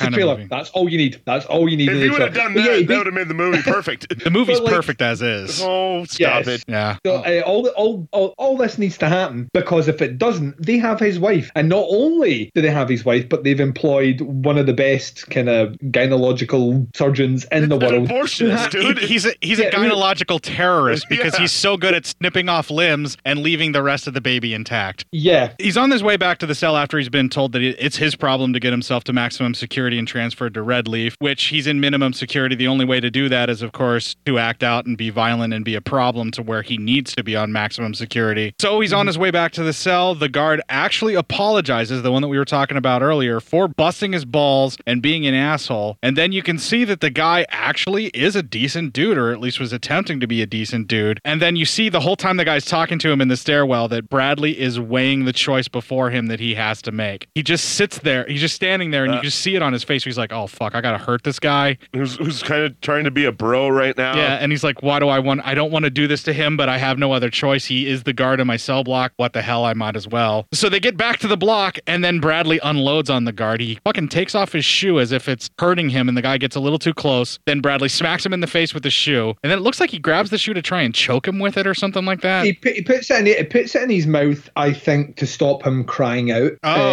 Yeah. Which doesn't really work. I love this as well, because there's a bit of synchronicity between this scene and later on in the movie, to do with like when Bradley takes off his shoes, shit goes down. Yeah. Like literally, bad things are going to happen to people. Yeah. That's his calling card. But yeah, so he puts it in his mouth. Now remember when we said earlier on? Remember when we joked like, if that's what he does to a car, imagine what he'd do to a human. This is when you see what he would do to a human. And this is the first proper brawl that we see. About an hour and 20 into the movie, and he fucking dismantles this guy. What a fucking fight scene! What a fucking fight scene! Fucking beats the shit out of him. It's brutal. It's absolutely. And what I love is the sound. The sound, like the punches are obviously sound effects, but you feel the impact of every single one, and specifically the way it's choreographed as well. All the fight scenes are choreographed in this movie in a way where everyone's just a little bit slow, and I kind of like that because I'm sick of seeing movies where everyone's Jackie Chan. Yeah. You know what I mean? Like everyone is Steven Seagal in a movie, like regardless what your background is, or fucking throwing people a bit of place. I think on some level as well, it nods back to the style of movie that it's aiming for. If you look at 70s exploitation movies, yes, there was a bit of a martial art bump in there because Bruce Lee was around at the time, but most of the time, if it was someone fighting fist to fist, it was like a very slow kind of pace where every punch was like a sort of punch sort of thing that you would get, and that's what you get here. And Bradley is not scared to take a beating at all. Like he gets the guy's like nightstick thing whacked off him a couple of times, and you get that hollow sound where you're watching it, you wince, and he just kind of brushes it off and then continues on with the dismantling of what turns out to be a fairly decent guy. It's something that weighs heavy on my heart, guys, because I watch this and I'm like, he's a nice guy, but yet I want to see Bradley inflict some pain. This is the only real beating that Bradley Bradley delivers that I feel like the people probably didn't deserve it was the guards in minimum security, but it's something that he has to do. The arm break that he finally does on the guard. Oh, it's fucking... It makes me wince every goddamn time I feel it. The sound design, the effects, the way it's shot is so well done. You nailed it perfectly. The choreography in the fight in this, you absolutely have it, Duncan. It is a 1970s crime thriller where you have stuntmen who are big and bulky and may not be able to move so well throwing these punches for the people, and it has that very serious feeling. And for me, this particular fight between him and the guard feels the most realistic out of all of them, because that's what fights look like. People fuck up. They miss their shots. They're getting hit, but they're too angry to give a fuck. Yeah, it's that kung fu where they hit a perfectly timed crane kick. Yes. Yeah, and it's all blocks until finally someone gets a good hit in. Yeah. That's not how it works. It's usually two dumb asses slugging it out, taking fisticuffs to the face, back and forth. Really real. Yeah. Like really real. And then when they cap it with the arm break, it's that much worse because you're like, holy fuck, did he just actually break that guy's arm? That motherfucker's arm. He goes, the guard himself, though, like, when he tries to hit him first with the nightstick and he gets knocked away and he then gets battered like a couple of times, he's still basically saying to him, you know, you can stand down, right? We don't have to do this, because you can see the fear in his eye. And then there's a bit, it's a great bit where you see the desperation in the guard's face. He grabs a nightstick, he's like, oh, I'm going to fuck you up now. You know what I mean? He's like this kind of panicked, frightened, but, you know, there's nowhere to go. I have to do something and I'm going to do it now. And if I was, like, giving you the benefit of the doubt, or if I was in the back of my head thinking, you know, you obviously got some really bad news, which I think still weighing on the guardsman, that it's so well acted that he is a bit reserved, and much to his foolery in this situation, you don't fuck around with a guy like Vince Vaughn when Vince Vaughn's decided he's going to take you down. And you know what I mean? And there is that panic in his face where he grabs that nightstick the last time, which is not the best thing to do, because that, I think, when it hits him once or twice, I think that's what seals the arm break. And it's so well put together, it's so well constructed, it's a brilliant scene, it has impact, you feel everything, you wince like fuck at this, because there's no way not to wince at what looks like how an arm would snap, and the bone comes through and all the rest. And that's when backup shows up, and Vince Vaughn ain't stopping here. He's just going to start prodding these guys with guns, and it takes a fucking serious set of balls to mouth off to them like that, you know, like scream like your guard scream. All the rest is just, it's fucking amazing. Watching this movie, everything up to this point's been really, really cool, and at this point I was like, oh, we're going to get something special here, which we do for the remainder. The thing that I really love too is when they ask the guy who has the broken arm if he wants to get justice, meaning, do you want to beat the fuck out of this guy while we hold him down with guns? And Bradley responds, he's going to have to do it with his left arm. Just like, he's really trying to goad the guards where he's like, you got to punish me, you got to get me out of here, we got to do this, so I'm just going to take it to the extreme. Says something like, your buddy's lying there like a little bitch right now, or bitching or moaning like in a curled up ball on the floor, and it's just like, god damn, Bradley, you have no chill right now. Well, they get him handcuffed and they get him taken down the stairs, and then Bradley takes the opportunity to fight with 3 of the guards, and he kicks their ass while handcuffed. And my favorite part of that was when the guy pulls the gun on him that had the gun. Bradley grabs the gun, gets it out of his hands. Immediately when the other guard's looking at him, he tosses the gun away so that he's not holding the gun and they don't have a reason to kill him, because he needs to get to maximum security. Throws the gun down and then starts beating the guy even more. He kicks one of the dudes in the nuts. They mace him and then tase him. And then while he's unconscious, they have to tase him to put him down permanent, like, or to have him out. Yeah, and then I pay double for that kind of action when I'm in Vegas. And once he's tased and out, then he's unconscious. One of the guards asks the other one if he would like to get justice, which he does. And it looks like he's grinding his foot on the back of his head around the tattoo, like burns or something like that. I don't know. Yeah. It just looks painful. Well, he's basically doing some kind of damage, and I thought he was going to like step on his head and then grind his face and his head into the ground, like where he's going to break his nose or something like that. But no, he's just basically doing the foul burns across the back of his head. And it's really coincidental and really kind of interesting how he does it all around the tattoo to kind of accent it. And it ends up forming the circle around the cross to where it's almost like this saintly looking scarification around the cross. Yeah. Very neat. I like the way they did that. And now Bradley is on his way to Redleaf, and enter Don Johnson into the film in our next clip. Yes, sir. What's your name? Sean Waterford. And the name of your prisoner is? Bradley Thomas. I should have received the paperwork earlier. Don't tell me my business. I do things direct, and I have a system. Sorry. This a fella that likes to beat up officers? Yes. How many of your boys did he take down? 2 are in the hospital. The 3rd sustained minor injuries. He whipped 3 of you? We tried, but... Mr. Thomas, look at me. The Red Leaf Detention Center is classified as a maximum security facility. But there's another term I prefer. One that I think will give you a clearer picture. Minimum freedom. If you make trouble, your minimum freedom will get smaller. So small that it becomes microscopic. Do you understand? I do. Put a sir on it. I do, sir. Dump that out. The men here aren't like those over there. Fridge, you can test us if you want to. Prisoners are expensive, and we're only too happy to help the state balance its budget by employing some cheap labor. Unlock Mr. Thomas so that he can change into his neon. Bad news, Mr. Thomas. Our examination room is under renovation, so you're going to have to strip out here. Wilson, give Mr. Thomas a full cavity inspection. How about my things? My ring? I'll look for him tomorrow if I can find the time. This is the transfer from the fridge. Oh. Bradley Thomas. Cell block 12, cell 44. You mean 56? That's what I meant. Read it wrong. It's 56. Take him over. It's up here on your right. The toilet doesn't work, but that doesn't seem to stop people from using it. Hold here. Walk in or get dragged in. Your choice. Put your hands through. Behave yourself. For 2 weeks, you'll get another cell. If you go wild like you did in the fridge, stay in here for years. Where's Tubbs? The reason that he's a prison warden now and so angry and full of hate, Tubbs was killed. Oh. And this is what he has left now. Horrific. Matt. Yeah. I love this. Like, there is a serious renaissance that's been going on with Don Johnson since, I want to say, I can't remember which one's first. I can't remember if it's Django that came first or if it was Cold in July.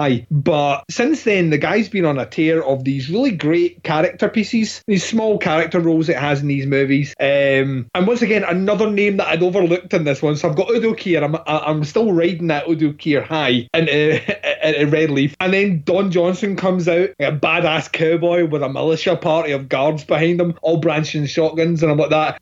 Oh yeah, of course, this is the next level. Imagine this has been like a computer game, right? Computer game level 1 was the minimum security prison. Then like the next level up and the next big bad is Don Johnson, who for the most part is everyone's straight with him in this movie, which I kind of like. Like no one's misleading at all with Bradley as a character. They all pretty much tell him exactly what's going to happen if he doesn't toe the line. The way that Don Johnson refers to Red Leaf as well, that great line that you've heard where he basically says, you know, it's the difference between maximum security and minimum freedom. And if you keep pressing things, that minimum freedom becomes microscopic until it gets to the point where it no longer exists. Yeah. So you might have got away with all that shit like in the previous place, but don't fucking test us here because this is a completely different world that you're walking into. And right from the off, there is this kind of, once again, like it was before, where they were rating his body. In the case of this one, they make him change outside. Yeah. They take his stuff off him, not in the manner that it was taken in the previous place. It's kind of all just dumped. And even to the point that Don Johnson's character makes sure that he doesn't get the nice cell that he's supposed to go straight away. And no, if anything, he's going to this other cell, which contains, I can't smell, I don't have smell-o-vision, right? Yeah. So I can't smell what this room does. But Vince Vaughn conveys so well how disgusting the fucking toilet is in this room that I dry heave when I watch it. You know what I mean? I feel this man's nasal pain. Well, the prison is super old, and you get the feeling that none of the cells are in that great a shape, but they purposely are giving him a cell that has been in disuse when they say like 55 or something like that instead of 44. I can't remember right now what it was. Yeah, you're in cell like 40 something. He goes, I think you mean 56. He goes, yeah, 56. I read that wrong. I read that wrong, boss. I'm sorry. Wrong. But the whole entire setup and what they're doing here is they're trying to actually put Bradley in his place and let him know that shit doesn't fly here. And I think he said it perfectly when he's like, prisoners are expensive and we're more than happy to help the state balance its budget with some very cheap lead. Where he's literally saying, just give me a fucking excuse. I want to kill you. I want to kill you. We want to kill you. Not to mention he gives him a cavity exam outside on the front. Before taking off his clothes that he's currently wearing. Like you don't really see what's going on, and they take forever pulling on that glove too. Yeah. Like where he's like, this guy's really into his job. And did you even tell him to try to relax? I mean, that is a common courtesy. You tell someone before you finger their assholes, tell them to kind of relax. Clip. All right, so Bradley ends up using the camisole t-shirt that he has to help cover up his face. That is a wife beater for those of you that like to refer to them as that. Good God Almighty! Yeah, the fucking late '90s were fucking horrible because that's when I'm pretty sure I heard that name for the first time. Yeah, he's unable to eat lunch because he's in a room that's so filled with shit. It is reeks so bad he can't even do anything to not retch. And then they just write that up as he is refusing to eat lunch, not that he just can't eat in there. Assholes.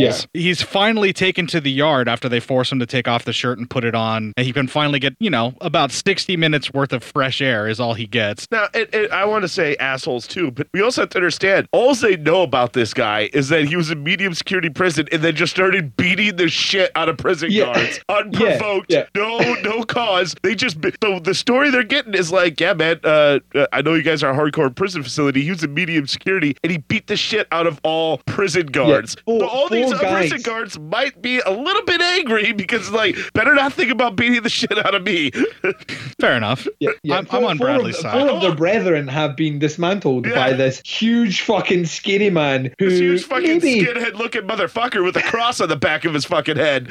Yeah, maybe like we're being a bit harsh here. Maybe we think, like, for all we know, Don Johnson's idea is to keep him in this room for a week to just kind of show him who's boss, and then he gets moved to a slightly better room, which maybe has a working toilet, and like everything will be fine there. All he has to do, once again, is play within the rules. All he has to do is toe the line. But we know he can't because he has to find this one guy to fucking kill him, so he has to keep going, Yeah. And that's where we are right now, where he gets taken out into the sunshine and gets to kind of see what's going on there. Bradley starts asking questions from one of the fellow inmates, basically trying to find out about Cell Block 99. He asks about this Christopher gentleman that he's supposed to go kill, and then he asks about Cell Block 99, and the guy knows of it. He knows that it exists. He says that they put the worst of the worst in there, the psychotics, people on death row, child rapists, that kind of thing, like basically people that they want to get rid of. It's like a separate entity, and the only way you can get in there is to be the worst of the worst prisoners in Red Leaf, which means you have to be really, really bad. So Bradley stands up and says that he's going to be going there because apparently he's going to be psychotic. Yes. And he goes to pick a fight with a Latino prison gang. Not necessarily a good idea, Bradley, but sure, why not? At this point, even if he survives all of the other things that he's going to do, he's made so many enemies in the prison system. Yeah. His 7 years, if it's not even extended even further from assaulting the guards. It's got to be. Yeah, it has to be. It's going to get even worse for him. Yeah, but he has to do it, though, because he's put his wife in this situation. Yeah. And he has to get his wife and his child out of this situation. And that, unfortunately, means that he is not the primary concern here. So whatever happens in his remaining time is the price he has to pay in order to make sure that, one, his child's born, and two, his wife's okay. What I love about the character of Bradley as well is that there is a bit of Vince Vaughn in him. The kind of piffy, snippy one-lines that come from him are Vince Vaughn, I think. They call him a gringo at first, and he's like that, I'm not like an outsider or whatever. And, well, the last time I checked, the flag was red, white, and blue. You know what I mean? It's not red, white, and whatever colour he mentions there, which I believe is a Mexican colour. He's like basically like he flings us right back at them, antagonise them as much as possible, getting their back up, but doing it because he's a smart ass. You know what I mean? That's what he does. He's a guy who's not only likes to let his fist run, but likes to let his mouth run. And he instigates a fight, which once again is just this great, like, just another great sore-sounding fight where his body takes punishment. Where they're hitting him with the barbells. When they hit him with the barbell stuff and they hit him across the back, 2 or 3 of them hit, and it's an even more dull, thudding, cracking sound. Oh, it's the worst. And then you actually see him block a couple. My favorite part, though, is when he's fighting with the one guy and he elbows him in the face, and then after the guy goes down, he has to pick the dude's tooth out of his elbow. It's so brutal, dude.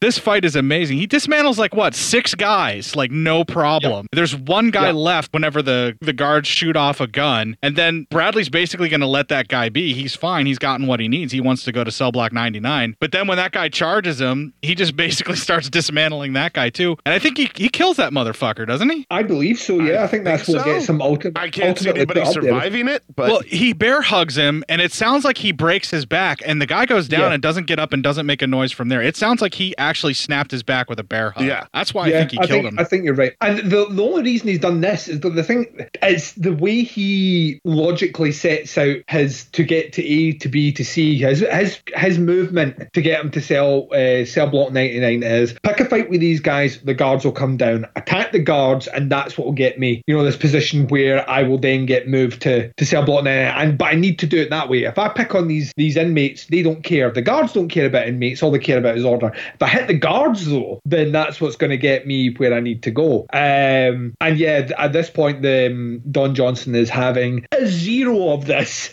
He's like, does he not even use the light? I think he says like this is like it's either zero freedom or minimum freedom or whatever. Like he comes back to that. And you were talking about how old this prison is. Like this prison has a wing which basically looks like it could have been used in something like Zero Dark 30 for the waterboarding scenes. There's a whole torture wing in here which is underground. It makes you wonder if this is maybe like an old military outpost from back in the kind of Civil War era, because that's what it feels like inside all these tunnels and all these things. And yeah, like Bradley's time in there, yeah, he's going to get what he wants, but to get to where he wants, it means going through pain which I can't imagine. Bradley gets taken down there, and Cell Block 99 is a place of violence, torment, and degradation. Yeah. It is clearly an ancient dungeon of some sort, and it's like you said, it does go back to possibly even before the Civil War, what this tunneling thing is. It might have been a fort or something like that they turned into a prison, and it's described beautifully in our next clip. I suspect that Amnesty International would frown upon the contents of this room. Cell Block 99 is the prison within the prison. You'll stay down here until you sort it out or carried out. Stand him up. For the next month, you'll wear this. Turn it on. Each time you misbehave, you earn 5 points. Each point gets you one of these. You currently have 25 points. These shall be dispensed to you over the coming week. When you are eating, when you are sleeping, when you are pissing, and when you are shitting. Mr. Thomas, you want to be mindful of the broken glass. That was sexual. The part that is the worst is when they fucking electrocute him, and so he will fall onto the broken glass, and then he has to fall backwards onto the bed and pull the shards of glass out of his own knees. The hell that this man goes through just to get where he needs to be. But you can actually see where he almost sighs of relief, where he's like, okay, I'm in 99, I just have to find this Christopher guy. Yeah. That's all I need is like, just kill this guy, then my wife is safe and we'll be fine. You know, just keep towing that line, Bradley. Just do what you're told and you'll get there. It's fine. Yeah, nothing bad's going to happen now. I mean, we're here, and all we need to make sure is that Chris is here. And we find out really quickly that Chris is not here. This does not exist. Maybe Bradley's been played. They actually cut away from Bradley being passed out to his wife being photographed by Udo Kier and then inspected by this horrific abortionist guy who is just creepy. The minute he's on screen, you're like, give me the sexy side. Give me the sexy side. Yes, I'm going to tell you something. I just realized it now. This whole movie is like the game Super Mario. Every time Bradley goes someplace, sorry, Bradley, your Christopher is in another castle. Yeah, a little bit.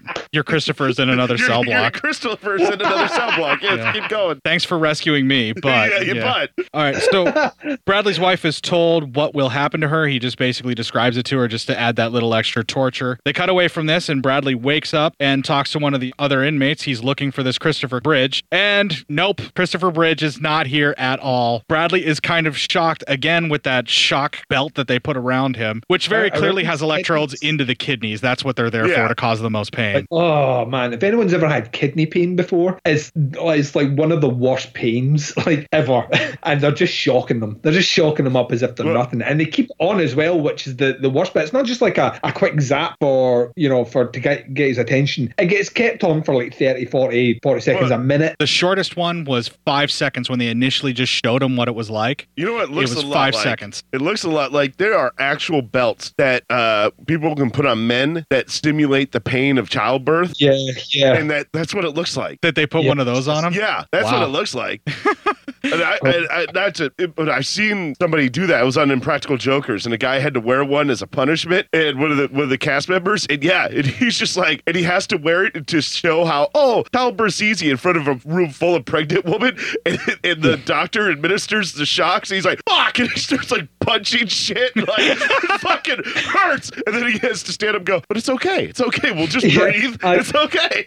I saw the exact same video you're talking about, and it once again underlined that there's absolutely nothing that I won't masturbate to on the internet. Okay. Yes. All right. Clip.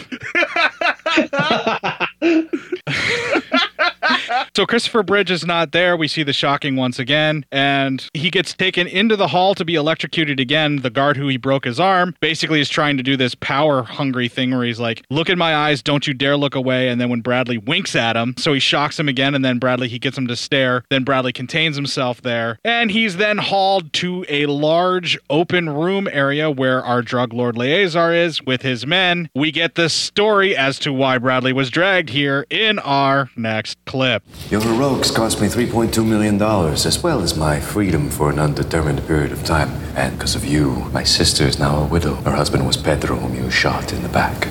Let my wife go. You and I can settle this however. A few hours ago, I received this photo. You might like it. I'll tear your head off. Now listen to me very carefully. If you harm me or any of my associates, the abortionist will sever the limbs from your little girl. It's a long, slow payback, Blanco. Bradley is knocked out and dragged back to his cell. He is woken to electrocution as food is brought to the men once again. Bradley eats and has a chat with the man across the hall from him. Do you guys get the feeling that the man across the hall is one of the dudes that's on death row? Yeah. And that's why he's there? Because he says something about he no one's coming for him and all the things that he's done, no one cares that he's there or something like that. Yeah. As Duncan had mentioned earlier, Bradley starts taking off his shoes so we know shit is about to get down. Yep, shit's about to get real. He rips out the insoles of his shoes like a fucking genius and puts them in to insulate himself from the parts that will shock him on this shock belt by his kidneys. He puts them in place and then makes sure that he gets that separation. When asked by the guy across the way if his wife will wait for him, Bradley simply responds, she would have, employing the past tense purposely because he's aware of what's about to happen. He knows what his ultimate fate is. That's insane the way that he does that. I love this part where Vince Vaughn delivers that line because he's sitting there, you see him think, then he kind of exhales very slightly and then he goes, I believe she would have. Yep. Yeah. And you're like, holy shit, he knows he's going to die. Eyes are getting a little glazed over, getting a little teary. It's a beautiful way how he did that. Yeah, it's a wonderful performance from Vaughn. I mean, he carries this film he so wonderfully. hit this one out of the park. You could not have put somebody else in this film without this kind of acting talent. And again, I said it before and I'll say it again. This film helped me forgive Vince Vaughn for Psycho. That's how good it is. Yeah. All right. So later that night, the insoles work to block out the shocking, and it doesn't happen. He actually is sitting on his bed waiting for the guards to come for him to take him to be beaten. And because he's not being shocked, he's ready to go. He talks shit, fakes being hurt so the guards get closer, and then deals on the next two guards, makes very short work of them, ends up breaking the shotgun whenever the guy tries to bring it out of the door. And that leads to our next clip. Give me the keys. Run! Get help! He can't get you with those chains on his ankles! You will be choked out cold by the time you get back. Dead. And it'll be on you. Give me the keys. Quiet. Let him loose. Fuck no. Give me the keys. You can't get out of Red Leaf. Walk those over. You stupid, stupid asshole. You killed him. I know what I did. Get in. Don't feed him. Make it so he has to eat his friend in order to stay alive. One Tubbs will kill you for this. Him or somebody else. Get his gun. Gun's broken. Take his stunner. It's over there. I'm not gonna stun these guys. Can I have it then? I could really use it in here. Thanks. Good luck. Oh, it's a great scene. Yeah. Give me the gun. Gun's broken, man. Man, the guy in the other cell wants a lot of shit. Yeah. Well, no, he wants Bradley to use the gun. Oh, yeah. Use the gun. Yeah. What are you, masturbating in there? Well, you got to figure these guys have been mistreated probably worse than anybody else in this prison in Cell Block 99. Yeah, so they're all about watching him. Yeah, all fuck they people want up. is a revenge on the guards, and that's it. That's all they care about. All right, so after he gets the keys, Bradley heads to the drugs lord's den, tosses the nightstick at the jail ninja. That's what I have him written up as, because this guy's jail ninja. Yeah, he's a martial artist and jail ninja. That's all I could think of because he's super fast and everything. Penile ninja. Sure, jail ninja. Cell Block 99 ninja, whatever.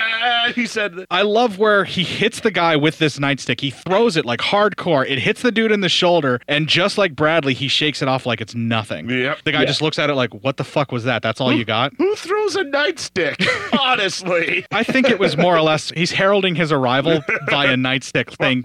Your guards aren't going to help you now. You're fucked is basically what the nightstick was there for. And then the final showdown begins. Ooh. I purposely didn't write down every single punch because we would be here for 12 hours. Are we going to be here for, hour 13 of our coverage as Bradley dismantles yet another human being. Jail Ninja might get out with the final death here, might get the worst out of everything because he gets fucking dismantled. And what I love about this as well is that it kind of, at this stage, it does remind me once again of kind of 70s exploitation. In a modern movie, what would happen is Vince Vaughn would walk in and everyone would run at him, and he'd be like showing serious skill, taking on like 6 different guys and all the rest. No. Jail Ninja is a supreme fighter. We've seen his work earlier, his super fast fists and all the rest. Drug dealer man's like that. No, this is like Jail Ninja's got this.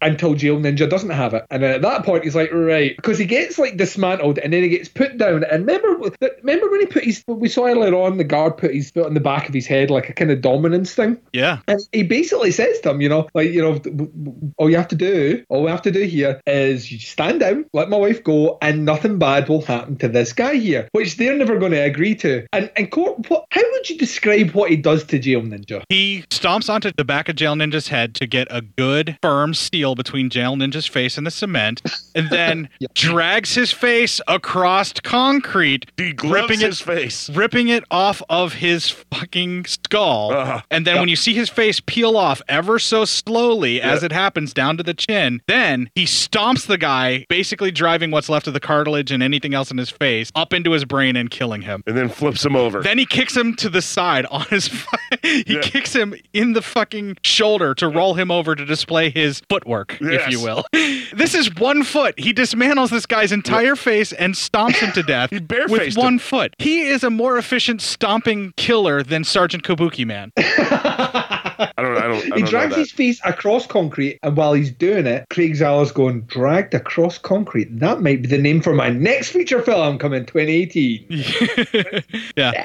Now, one of the things that I wanted to point out too, the fight scenes that are actually happening here in the final showdown where we get the titular brawl in Cell Block 99 where he takes on the other guys, there's a few moments where you actually see Vince Vaughn missing his punches. The choreography's not all that great. I think the ending here is where they're running out of time and they're running out of money and they're just kind of getting it done. I'm going to slightly disagree with you. How dare you on my show? Hey, don't you know who runs Bartertown? I think once again, it's like there are a couple of things that are levied against this movie in terms of criticism. One is the special effects, the kind of practical special effects, particularly on that guy's face when it's like kind of moved across and crushed. And the very end shot, which we'll get to that. I won't spoil it very second with the drug dealer.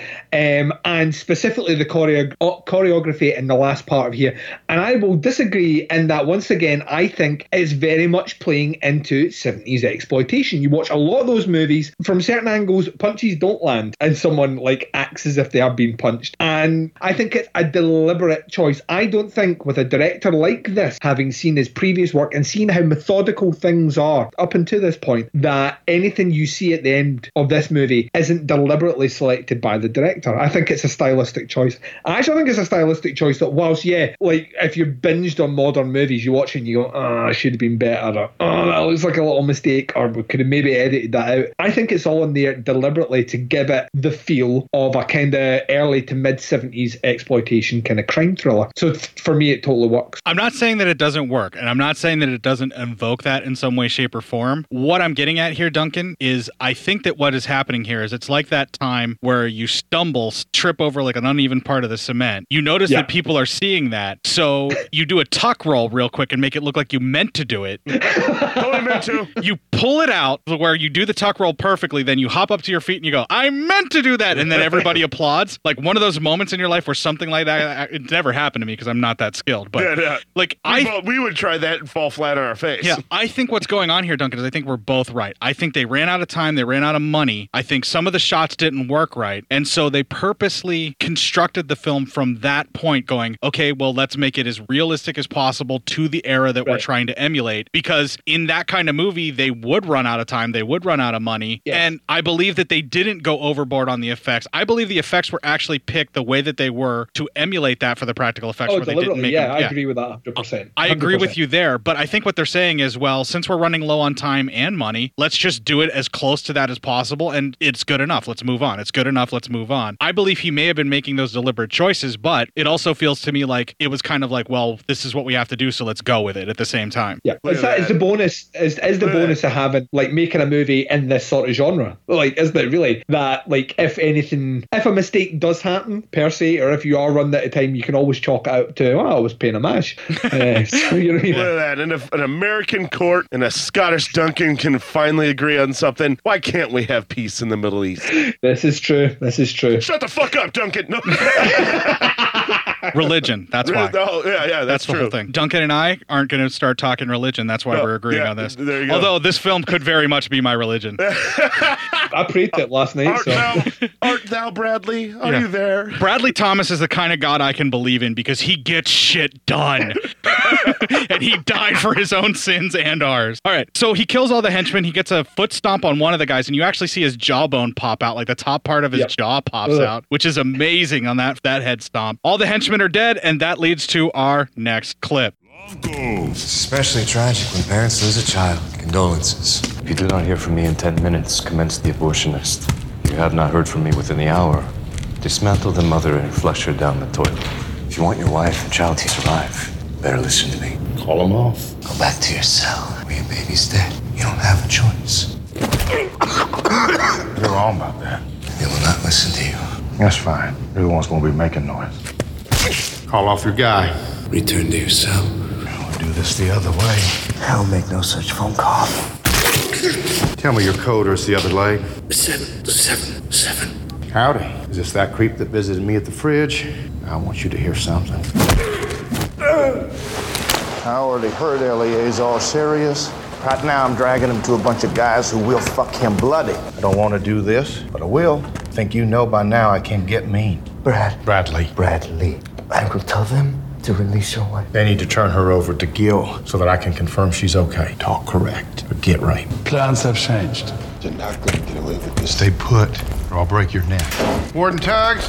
Mr. Thomas, where's Wilson? In my cell, and I have two other hostages. Eleazar and your guy, Jeremy. Try and open that gate or gas me. I'll murder them both. He'll do it efficiently. Just what do you think you're going to accomplish? I'm waiting for a phone call. 1 minute after I'm off, I will turn myself over to you. And I swear that to Jesus Christ and heaven above. Wilson? He's not going to answer you. Jeremy? Yeah? You okay? I'm not dead. How soon before this call comes through? Soon. I got time for a cigar. Half of one. Okay, I just have to say the leg break sound is super fucking brutal. The way he's yeah, man, that's fucking And Bradley dismantles the guy and he's like, I know you think you're not going to do what I say, but this will happen. And I love how he's like, he's going to break the other leg if he doesn't get the code. Yeah. And then the code is just 777. Yeah, I know. The code is 1 1 2 2 3 2 3 4 5. 1 2 3 4 5. That's a combination an idiot puts on his luggage. There's a lot of things that have been deliberately done in the story which builds up to this moment here. And this is the moment where he's towed the line. He's done everything he's been asked all the way throughout this movie, right? And look where it's got him. So when this guy's finally like that, listen, your wife and your child, if you don't let me go, bad things are going to happen at the end of the phone call. And he's like that, you no longer have the power in this situation. And I'm going to show you why you no longer have the power in this situation. Because you're the drug boss. You've got these guys that are doing all the punching for you. I'm pretty sure that, if I grab your throat, that's going to scare you. If I break your nose, that's going to... If I snap your leg, like I would do a toothpick, I just snap, cracks back over. It's the fact he's not finished with that. There's a reason he drags him by that broken leg. Right, yeah. That is so fucking brutal, man. It's so brutal. But now you're enjoying it because fuck this guy. Yeah, no kidding. He's got to that point where he's like that. I've done everything. prison. This is the rage, like, fully taken over, but it's controlled rage. It's funneled through. He's one goal, one way to do it, and he's committed so much credit. He knows he's not going to make it out of this, right? So by capitulating to this guy now, there's no guarantees his wife's going to be fine. There's no guarantees his child's going to be fine. There's no guarantee that he isn't going to be basically mutilated and tortured after this. So I've done this far. I'm going to take everything from this guy. The power is now no longer with this drug dealer. And he phones up Udo, and we don't get to hear Udo on the other end, which I think is kind of great. Yeah. But at the same time, probably because I legitimately think this is a budgetary thing. I was like, that Udo's probably like, you had me for a day. And that day was like in the prison, taking some photos and driving to the end of this movie. That is literally your time with Udo Kier. Which is all you really need, because he has that much presence that he could have basically owned the rest of the movie. Yeah. Exactly. Not too much Udo Kier, it becomes Udo Kier's film. But he's like, just like kicks a guy a couple of times, and then he's like, I want you to hear something, and just continues to kick him, which I'm assuming is in the hip of the broken leg when he's doing it. Of course it is. Yeah. Of course. Then drags him by the broken leg. But to a place that he basically says is a cell full of people that will fuck him raw. I think it's fuck him raw. Fuck him bloody. Yeah. He's like, I'm going to drag him over to some men that are going to fuck him bloody. Yeah. And I love it too when he goes to give him the phone where he's going to have him talk to Udo Kier. He's like, talk correct or get raped. Yeah. And you know the look on Vince Vaughn's face when he says that, you're like, holy shit, Vince Vaughn may even do it himself.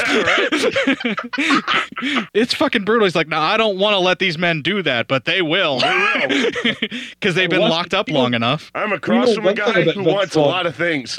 We know one thing about Vince Vaughn. A- penis, which to me means big and girthy. Listen, that entering your rectal passage. Just saying. Yeah, I'm surprised you didn't pull out that line. Listen, not to scare you or nothing, but the guards at my last prison labeled me an A- dick. All right, so they cut away from this to the wife is being released, and she's actually dropped off to Gil as the demands were made. And when Udo Kier is backing away with a gun holding on them, Gil reaches down and pulls up the American pastime AR-15. Fuck yeah. Take that, Duncan, with your 6 fucking weeks of vacation. Yeah. Take it. And guess what? That's not even his gun. Literally, that's how America is. They are M16s just laying on the ground. AR-15s. AR-15. Yeah. It's an AR-15 bush. They just grow on them. Yes. Pick them off. They literally grow on trees here. We have trees of AR-15s everywhere. Welcome to the Thunderdome, bitch. Yeah. Okay, so he pulls that out, and then he gets one shot to the chest and then one to the forehead. Udo Kier is dead. Then the car backs off into like a ditch off to the side of the road. And then as the abortionist tries to scurry away, covered in the other guy's blood, blinded by the other guy's blood, the wife, played by Jennifer Carpenter, demands the rifle. And I'll tell you what, she's never been so hot as when she grabs this AR-15. By the way, also, in this country, pregnant women kill abortionists. That's how it happens. Yes, particularly the really religious ones. Yeah. She pops off 2 shots, puts them both into the guy's head, and then just starts firing off into the ground in front of him just to make sure that he's not moving. In a sense, this whole movie's anti-abortion. It's just... it's the most pro-life movie ever, featuring faces being dragged across concrete, yes. All right, so with his wife safe, Bradley gets the call and then talks to his wife for the last time, and then also to his daughter through his wife's stomach. And because it's heartbreaking and tragic and the basically drive of everything having to do with Bradley in this film, that is our final clip. I'd love to say something to her. Here she is. I wish I could be there for you and your mother, but I know you'll have a good life. Grow up healthy and smart. I just felt her move. I don't know what you said. Thank you for letting me talk to her. You're welcome. We want to come see you. When can we come see you? Oh, I don't know when you'll be able to come visit here, but I'll try to figure that stuff out. I gotta go now. Why? Are the guards making you hang up? Yeah, sorry. Oh, okay. Call when they let you. I love you. I love you too. Bye. You ready, Mr. Thomas? I still got that 1 minute I told you about.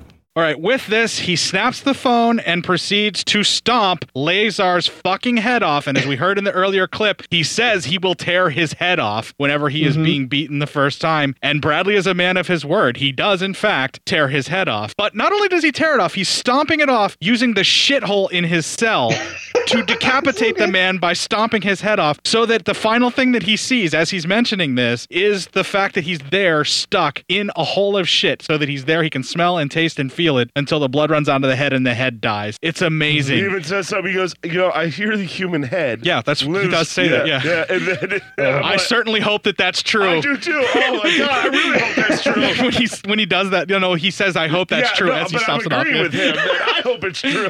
The guards run in after this happens, and Don Johnson has him turn around, put his hands on his head, and shoots him in the chest and then in the face. We see a whole little special effect thing where the side of the head pops off, and we roll credits. Oh my God! Let's just gush a little bit more about this movie. What a great fucking movie! Oh, it's so fucking good. It's so good. Yeah, for being so violent. Yeah. What this movie does is it takes the style of film that we already talked about, that 70s crime drama or that morality tale kind of thing that you would see, and also the late 70s, early 80s prison films that got really popular with that kind of brawl. It slams it all together and then goes, now what if somebody like an exploitation filmmaker like Herschel Gordon Lewis took a crack at this and made it super fucking bloody on a budget? And that's exactly what Brawl in Cell Block 99 And then we even throw in really, really good acting on top of it. Oh, it's amazing acting, and the soundtrack is great, which is also, Craig did that too, did he not, Duncan? He wrote the stuff, didn't he? Yeah, I think so, yeah. He's a musician. I believe his background is, of all musical genres, black metal. I think that's where he comes from. I think he's a black metal musician, but he's very much like Tarantino and even Rodriguez to a certain point of view. He's behind everything in this movie. All the stylistic choices are all him, and I think he was behind the scoring of the movie. I think it's just a fucking great... I'll tell you what I love about this guy is this guy has a clear voice in cinema. Even just 2 movies in, has a clear voice, and that clear voice is that we're going to tell a story. The story by the end is going to get super fucking gnarly. You, like Matt, when you watch Bone Tomahawk, you will see the parallels and the beats, it hits, and specifically towards it. The last 25 minutes of Bone Tomahawk is one of the very few movies I've ever watched where my asshole actually sweat. It was that fucking tense, man. Yeah. It's just, it's very powerful, and the way he does it, it's such an easy thing to do, but such a hard thing to do at the same time, in that he lets a story breathe, he lets characters breathe, he puts you into a situation and just lets a story flow out, and he will get to the point of the story towards the end, but he's just going to let you spend some time and feel the weight of the world he's put you in, the situation the characters are in, and he'll just let a whole, like, all the scenarios build out and they flow out. And as a result of that, like, there are very few, like, there's very few directors recently, I think, that have been able to put out a movie that has me fully invested with all the characters I see, to the point where I'm like, that, right, I definitely want you to die, I really want you to live, right, I really want... It's not... It should be an easy thing to do, but it's not something that's popular. Movies need to be... modern day movies need to be short, they need to be sharp, they need to have witty dialogue, fast-paced this and all the rest. We don't spend too much time developing our characters, because that's not what modern audiences want, apparently. And what Zala's doing is basically saying, listen, I grew up watching, movies in the 70s and 80s, and very much like, once again, coming back to Tarantino, which is not a fair comparison at all, but back to people like Tarantino, is I'm gonna show my influences on my sleeve. So when you watch something like Bone Tomahawk, you get those Western movies from the kind of 60s, early 70s, and then you get the cannibalism movies of the 70s and 80s, and that's what it meshes together. And this movie, it's exactly what Court says. He wears his influences totally on his sleeves here, and he does it really, really well. He does it really well without... It's not even homage, because there's no specific scene in here which feels like another movie I've seen before, but it feels genuinely authentic to the time period, which I don't know how he does it. I really don't know how, because in theory, this movie shouldn't work. It's got Vince Vaughn in it for a start. Nothing about it should work. Nothing. And it worked perfectly. It blows my mind how great this movie is. And even for the small, tiny little issues this movie has, there's no way that, to me, this doesn't feel like a perfect genre movie. Fucking incredible. I expect big things from this director. I actually think that all of the promise that people throw on Tarantino and all the things that people seem to want to believe about Tarantino is true is in this man. I don't see that in Tarantino. Tarantino is 100% a movie DJ. He makes references, he makes little hints and nods to things that have already existed. Whereas what this director does, he takes those things that he loves and he emulates them almost perfectly. But he also synthesizes all of these different things down into this emulation to where you get the references that he's making, but it's not dependent upon the references. It's not this member berries thing that Tarantino has done his entire career. You get the feeling like if you didn't know who the fuck these actors were, if you didn't know Vince Vaughn, if you didn't know all these people that are modern day, I could play you this movie and say, dude, this is from 1975. It's so far ahead of its time. Look at this. And I guarantee you someone would be like, holy fuck, this was incredible. What a great 70s movie. The only problem would be is how clean the shots are. It would have to have some grimy film or something. Not necessarily. If the stuff is restored properly, you will actually see films that are made this well, that actually look this good. It is like to the Tarantino thing, which I won't disagree with. I'm a big Tarantino fan. I think it's very difficult, like to be like the DJ comparison uses great reference. Very difficult to be a great DJ, like to get that balance of things right, like by referencing so much and make it linear and make it flow. And Tarantino is like a top level with that. And yeah, like he's maybe fallen into doing a bit more of that recently. But I think if you watch a movie like Jackie Brown, it's undeniably, in my opinion, it's undeniably his best movie. But it's also his most un-Tarantino movie. Exactly. At the same reason. But what I think, like you're talking about, like even like his selection of actors and, you know, had you not known them and things like that, he is, once again, a Tarantino comparison, he is, and it's like purely from love that I compare him that way, he is acquiring people as well as he goes along through projects. So his next movie, Dragged Across Concrete, will feature Vince Vaughn, will feature Jennifer Carpenter, does have Don Johnson, does have Udo Kier, you know, so these actors are moving on to following projects with him, I believe because they are genuinely excited to be working with his director. I only hear great things. Vaughn spoke so highly in interviews about his time doing Brawl and Cell Block 99, almost to the point where he's like, this guy, he's never said these words, but you can read between the lines, this guy is the guy that's going to legitimize my career. You know, this is the guy that's going to make people think about Vince Vaughn in a separate way. When you look at the rest of the cast for his next movie, he's getting bigger. The main two characters in his next movie are going to be Mel Gibson and Vince Vaughn. Wow. As a combination of police officers who are dirty cops that are going to, you know, something's going to happen, that they're going to be busted off the force, so they're going to try and rob criminals. Yeah, I'm so excited for that. I can't wait, Duncan. Yeah. It's going to be great. And once again, I am totally with him. I'm going to carry on with this guy. He is such an exciting and such a needed voice in the genre. I think there have been pretenders to the throne already that we've seen that have started. Like, if you watch, like, Ty West has been so soured by making horror movies, he's kind of not doing it anymore. But if you watch something like The Innkeepers or specifically House of the Devil, all those aesthetics that we're talking about are there where I'm like, this guy's got it. This guy's going to be the next big thing. And then he does a movie like Sacrament, and people sour on him. I think Zahler's the real deal. I genuinely think it's because this guy not only wears his influences on his sleeve, I think he embodies his influences. And I think that's what makes him so exciting, that when you watch his movies, you're going to be entertained. This movie does not feel like it's 2 hours and 10 minutes long. Doesn't feel like it, but it is. It flows. That is so difficult to do. Yeah. And it is, above all else, not only is it entertaining, it's gripping. You feel like there are moments in this movie where you actually feel like Vince Vaughn might not make it to the next cell, or something really bad's about to happen to him that doesn't quite happen. And it's violent as fuck. I mean, this movie is really, there's only 5 fight scenes in this movie. Every single one of them is memorable, and you feel the pain of every single one of them.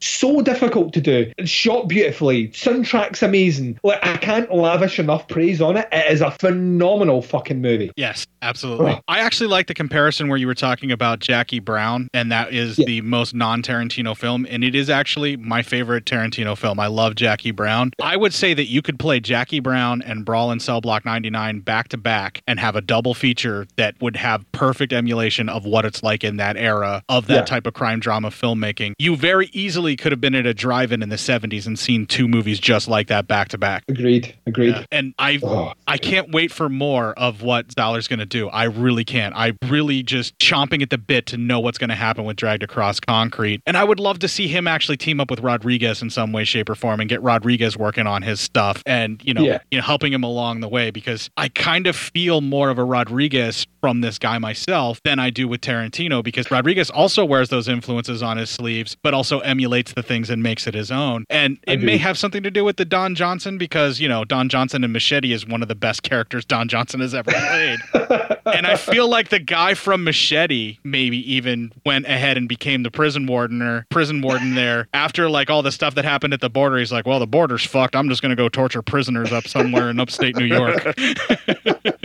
Man, Crockett really fell on hard times. Something, yeah. All right. If we don't cut it off, we're just going to gush forever about this movie. Yeah. In hour 5 about how amazing we think Brawl in Cell Block 99 is. Welcome to day 6 of the coverage of Brawl in Cell Block 99. We're going to take one last break. We're going to play a promo for one more podcast. Going to have a little bit of music here. When we come back, we will close out the show. Bad movies. The world is full of them. From low-budget crap fests to downright unwatchable. And only 2 men are willing to watch them all. So climb in and take your seat. This is Short Bus Cinema.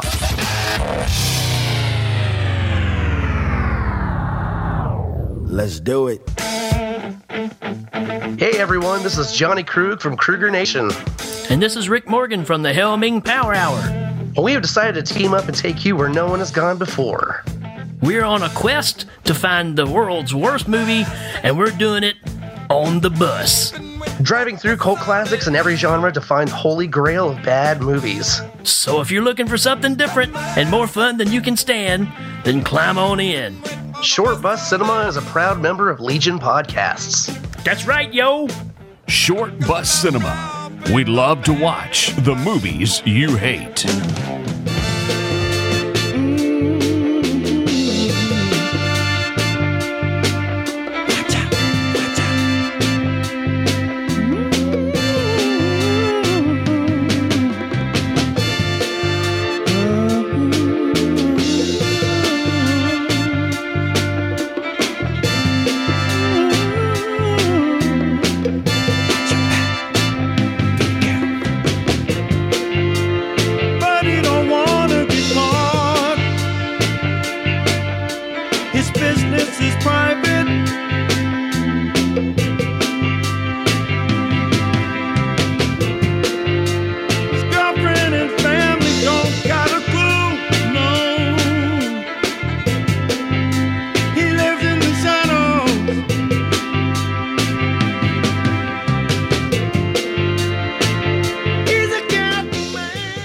God damn, I'm so glad I bought this soundtrack. Oh my God, that's such a good song. I splurged on it after I got done with the movie. Can we I not went and close found out it the on. show and just play the song? Yeah, I absolutely will fucking listen to nothing but this music. That's just fucking, that's a good lazy Saturday music, man. Actually, when we got prepped to do this for the show and then like I knew that it was coming up again, I started listening to the soundtrack at least once a day. Like Nice. just to get me stoked for it because like the music even has a great feel. And there's a lot of religious connotations and like Jesus shit in some of the songs. There's like one part where the chorus is like, "Thank you, Lord, for making this beautiful world and everything." I don't even care. My militant atheism just goes out the window and I'm like, fuck yeah, this music grooves, dude. Well, I mean, Bradley's obviously a Christian. I don't think you tattoo the crucifix on the back of your head and not be one. Yeah, but he's the kind of Christian I can get behind. Trust me, I know you can get behind. I'm going to have to get behind that. Who are you kidding? You'd power bottom for Bradley any day. You do whatever Bradley wants. That's how that works. Speaking of power bottoms, hey, Duncan, what's going on with your show? I will just say just now, excellent segue. Excellent segue. Excellent and accurate. Totally accurate. I'm so moving to Scotland. Poor Bev. I've had an absolute blast. I always feel when I come on this show that there's the timer is always ticking in the background for me. I think this is my third time on, and all 3 times I've had something that's happening right after, which it sucks because I enjoy doing these. So what we'll do is the next time I'm on, I will fully commit to making sure that if any plans are happening any side of the recording, they're just not happening anymore. But you guys are yeah. promise. But honestly, I could not be happier to have had my first chance to talk about this movie on this show, specifically because you guys love it clearly as much as I do. It's a phenomenal movie, and soundtracks, everything about it is just great, and I can't recommend it enough. It's been a pleasure as always coming across to the Cinema Psyops. Genuinely one of the best podcasts out there. Aww. Man, my freaking hashtag man crush is talking smooth about my show. Yeah. I got something in the spank bank now. Aerial power bottom for you. Right? I mean, holy Jesus. I'm so moving to Scotland. Duncan, prepare your chocolate starfish for my chunky dick snot. Stole that from Troma. I love that line. Loosen up that colon, buddy. Word's coming for it. All right, while we're preparing the chocolate starfish for Chunky Dick Snot. Okay, so we're moving away from Legion Podcast to make room for everybody else. So where are they going to find your show whenever that happens? Because that's happening at the end of the month right now when this is actually being released. So so my show's like, essentially I've been with, without going too much into detail, I've been with Legion since the start, since before it was Legion, and primarily it was used as a mechanism to kind of promote what I was doing back then off the back of bigger shows. So like shows like Devour the Podcast had been out for at least a year, 2 years before I started that. So it was a chance to upscale like my show basically by kind of riding on the coattails. And I've done that for a while and obviously continue doing that. And you guys and shows like Hail Ming and Short Bus Cinema and all that are basically, you're at that stage now that you guys are ready to you're ready to continue hauling the Legion to the masses and bringing up a lot of your own shows. So it makes perfect sense for me to kind of at this point like bow my head and move back into the obscurity that I was in before. If you follow Podcast Under the Stairs as its own on iTunes, nothing changes there at all. If you subscribe through Legion, then instead of following the Legion tab for Podcast Under the Stairs, just type it in iTunes or Stitcher or whatever, you'll find us there. Facebook.com/groups/teaputscast or go to teaputscast.com and you will still find me there, and I will still be worshipping the shows of Legion just from afar. When I think about it now, when I think what Legion was like when I started on it to what Legion is like now, which really is like a behemoth of a network with shows, my proudest moments are the fact that I got kind of indirectly the Hail Ming Power Hour, Cinema Psyops, and the Witch versus the Doomsday Clock all on that network. So 3 of what I think are just the best podcasts out there doing well. So I like my point of view. My work here is done. I think I've set things up quite nice. And Bo is phenomenal. Bo's like the greatest showrunner. Plus, I'm still going to be on a Legion show. Duncan and Bo Come Correct is still trundling on, and I'll be on that show. Duncan, you've made all of our nuts smile today. Well, that's a whole lot. Is it power? But yeah, that's where you can check it out. Like I said before, I can't thank you enough. Can't wait to come back on. I think Jallo's the next one, and we'll keep it secret from there on. That's my sweet spot. So you're going to hear a lot more Giddy Duncan on the next recording.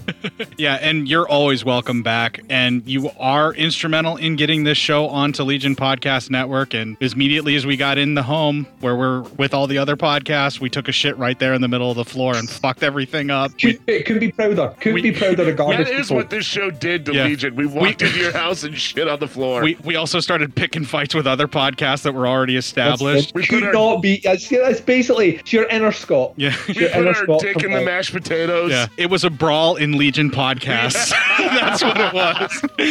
We are the Bradley of the situation. Oh, we're nowhere near that tough. No, we're not. All right, folks, you know where to find us. We are proud members of Legion Podcast, so legionpodcast.com/cinema-psyops. We have a Facebook group, Cinema Psyops, where you can join in and post all sorts of things having to do with the show or just weird, twisted stuff, your alternative photography, all the kind of things that we talk about on this show. It's all open. We're not that picky. You brilliant, demented box. You can find me on Facebook as Court Psyops. You can find Matt on Facebook as Matt Psyop. You can email feedback to Matt, psyopmatt@gmail.com. Tell him that you will never let his nuts smile again. But no one, doesn't everyone want to see the braces? No one wants to see that. You can email feedback to Court, cinemapsyopscourt@gmail.com. Tell him to fuck off for talking trash about Quentin Tarantino because you love him. And his feet. Yeah. That's a thing, right? And his foot fetishy thing. That's not even alleged. That's like, just watch his movies and you know. That's a thing. It's totally a thing. It's a thing. You can tweet a couple of tweets to a couple of twats about your foot fetish. I am at Court_Psyop, and Matt is at PsyopMatt. Here's the serious thing with our listeners. We could get a lot of things coming. Well, Legion After Dark. That's your new podcast. Yeah, there you go, folks. Listen out for Legion After Dark. No matter what your kink is, she'll accept you there. Yeah. But we accept you here because this is a safe space for perverts. Hold up, pervs. Gotta finish this up. All right, folks. Thank you so much for downloading and listening to this episode. Kick the fuck out of your holidays and make them your bitch. I'm looking for a date tonight. Put on my new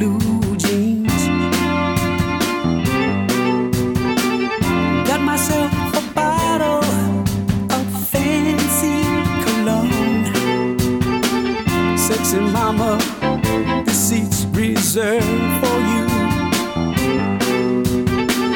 Hey girl, won't you come inside my automobile? I'll take you anywhere.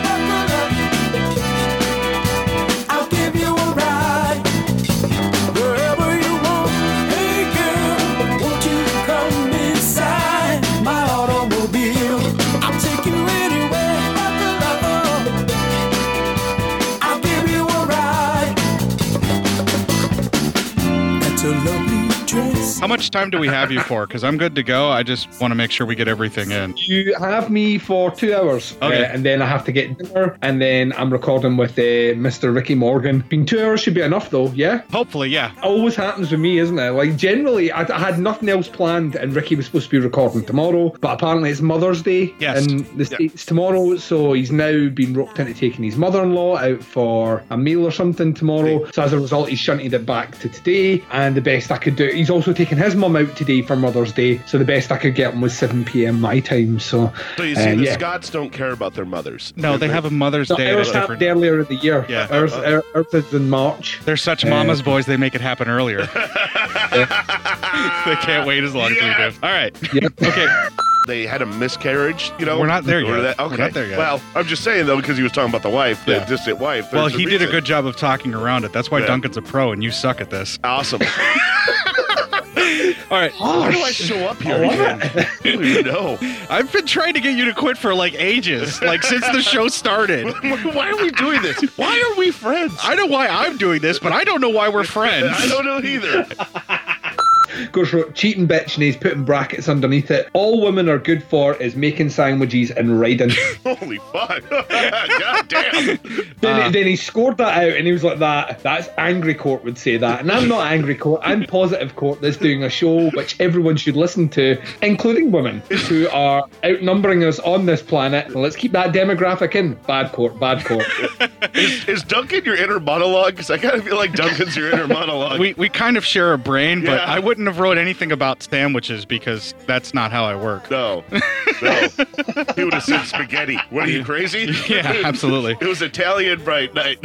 Never seen a man be more happy to be a father in my life than what Bradley is. I mean, because typically the rest of us didn't plan on it, and it was kind of sad. Killed Duncan over there. And some of us may or may not have paid a skinhead $100 to hit the girl in the belly with a fucking axe handle. Holy Jesus Christ. What, that's not how you abort a baby? My comments about sandwiches and riding don't seem that bad now, do they? Honestly not. Obviously, that's not how you abort a baby. You call an Asian man, all right? And Yeah. you make sure he's medically trained. North Korean. A North Korean. Yeah. North Korean's Asian. Like, it's really strange. I sent you out for some milk and some eggs, and you've come back with a bag of coat hangers. Yes, Brast. Yes, I have. Why are you sharpening the coat hangers? Nothing in particular, dear. And also, some of us have mastered pulling out, so That is the most effective method of birth control. I will hear nothing else but pulling out. How very Catholic of you. I know, right? And leaving the rest of the baby intact. Yeah, That's and he had the horrific. Asian, which plays into Matt's stereotype earlier on, which is My stereotype? What the fuck? You said earlier on that if you wanted to get rid of a baby, you would employ an Asian man. That's what you said. Actually, Those Matt was were your words. referencing the film itself. Yeah. He wasn't being stereotypical. I think he was an executive consultant on Hey, Selby. listen. The only time I get stereotypical is when I talk about Scotsmen, you fucking Scot. I think they approached him and said, what we have written here is Russian man. And Matt was like that. You could go down the Russian angle, but that's been overplayed in America just now. I'm thinking Asian. Are all Scotland's like, engineers so named Scotty? Yes, they are. Can we stop arguing and do the rest of the movie? I'm trying, and fucking this guy over here. I will separate the two of you. Duncan in that corner. Matt, this corner right now. We're pretty far separate, man. There is an ocean in between us. It's not enough. Duncan, get to your corner. Matt, get to yours. Now put on the dunce hats, you two, and let's finish this fucking show. Is it Zaire? Craig Zaire? Is that how it's pronounced? I don't know. I never. Zahler, I think. Zahler. Is Craig Zahler. Yeah, but I'm Scottish, so don't trust me. Yeah, and you're also not very good with name pronunciation. You're infamous for Terrible that. So, with name. yeah. Terrible with. I'm gonna go with whatever you say because obviously I don't know the fucking guy's name, let alone how to pronounce it.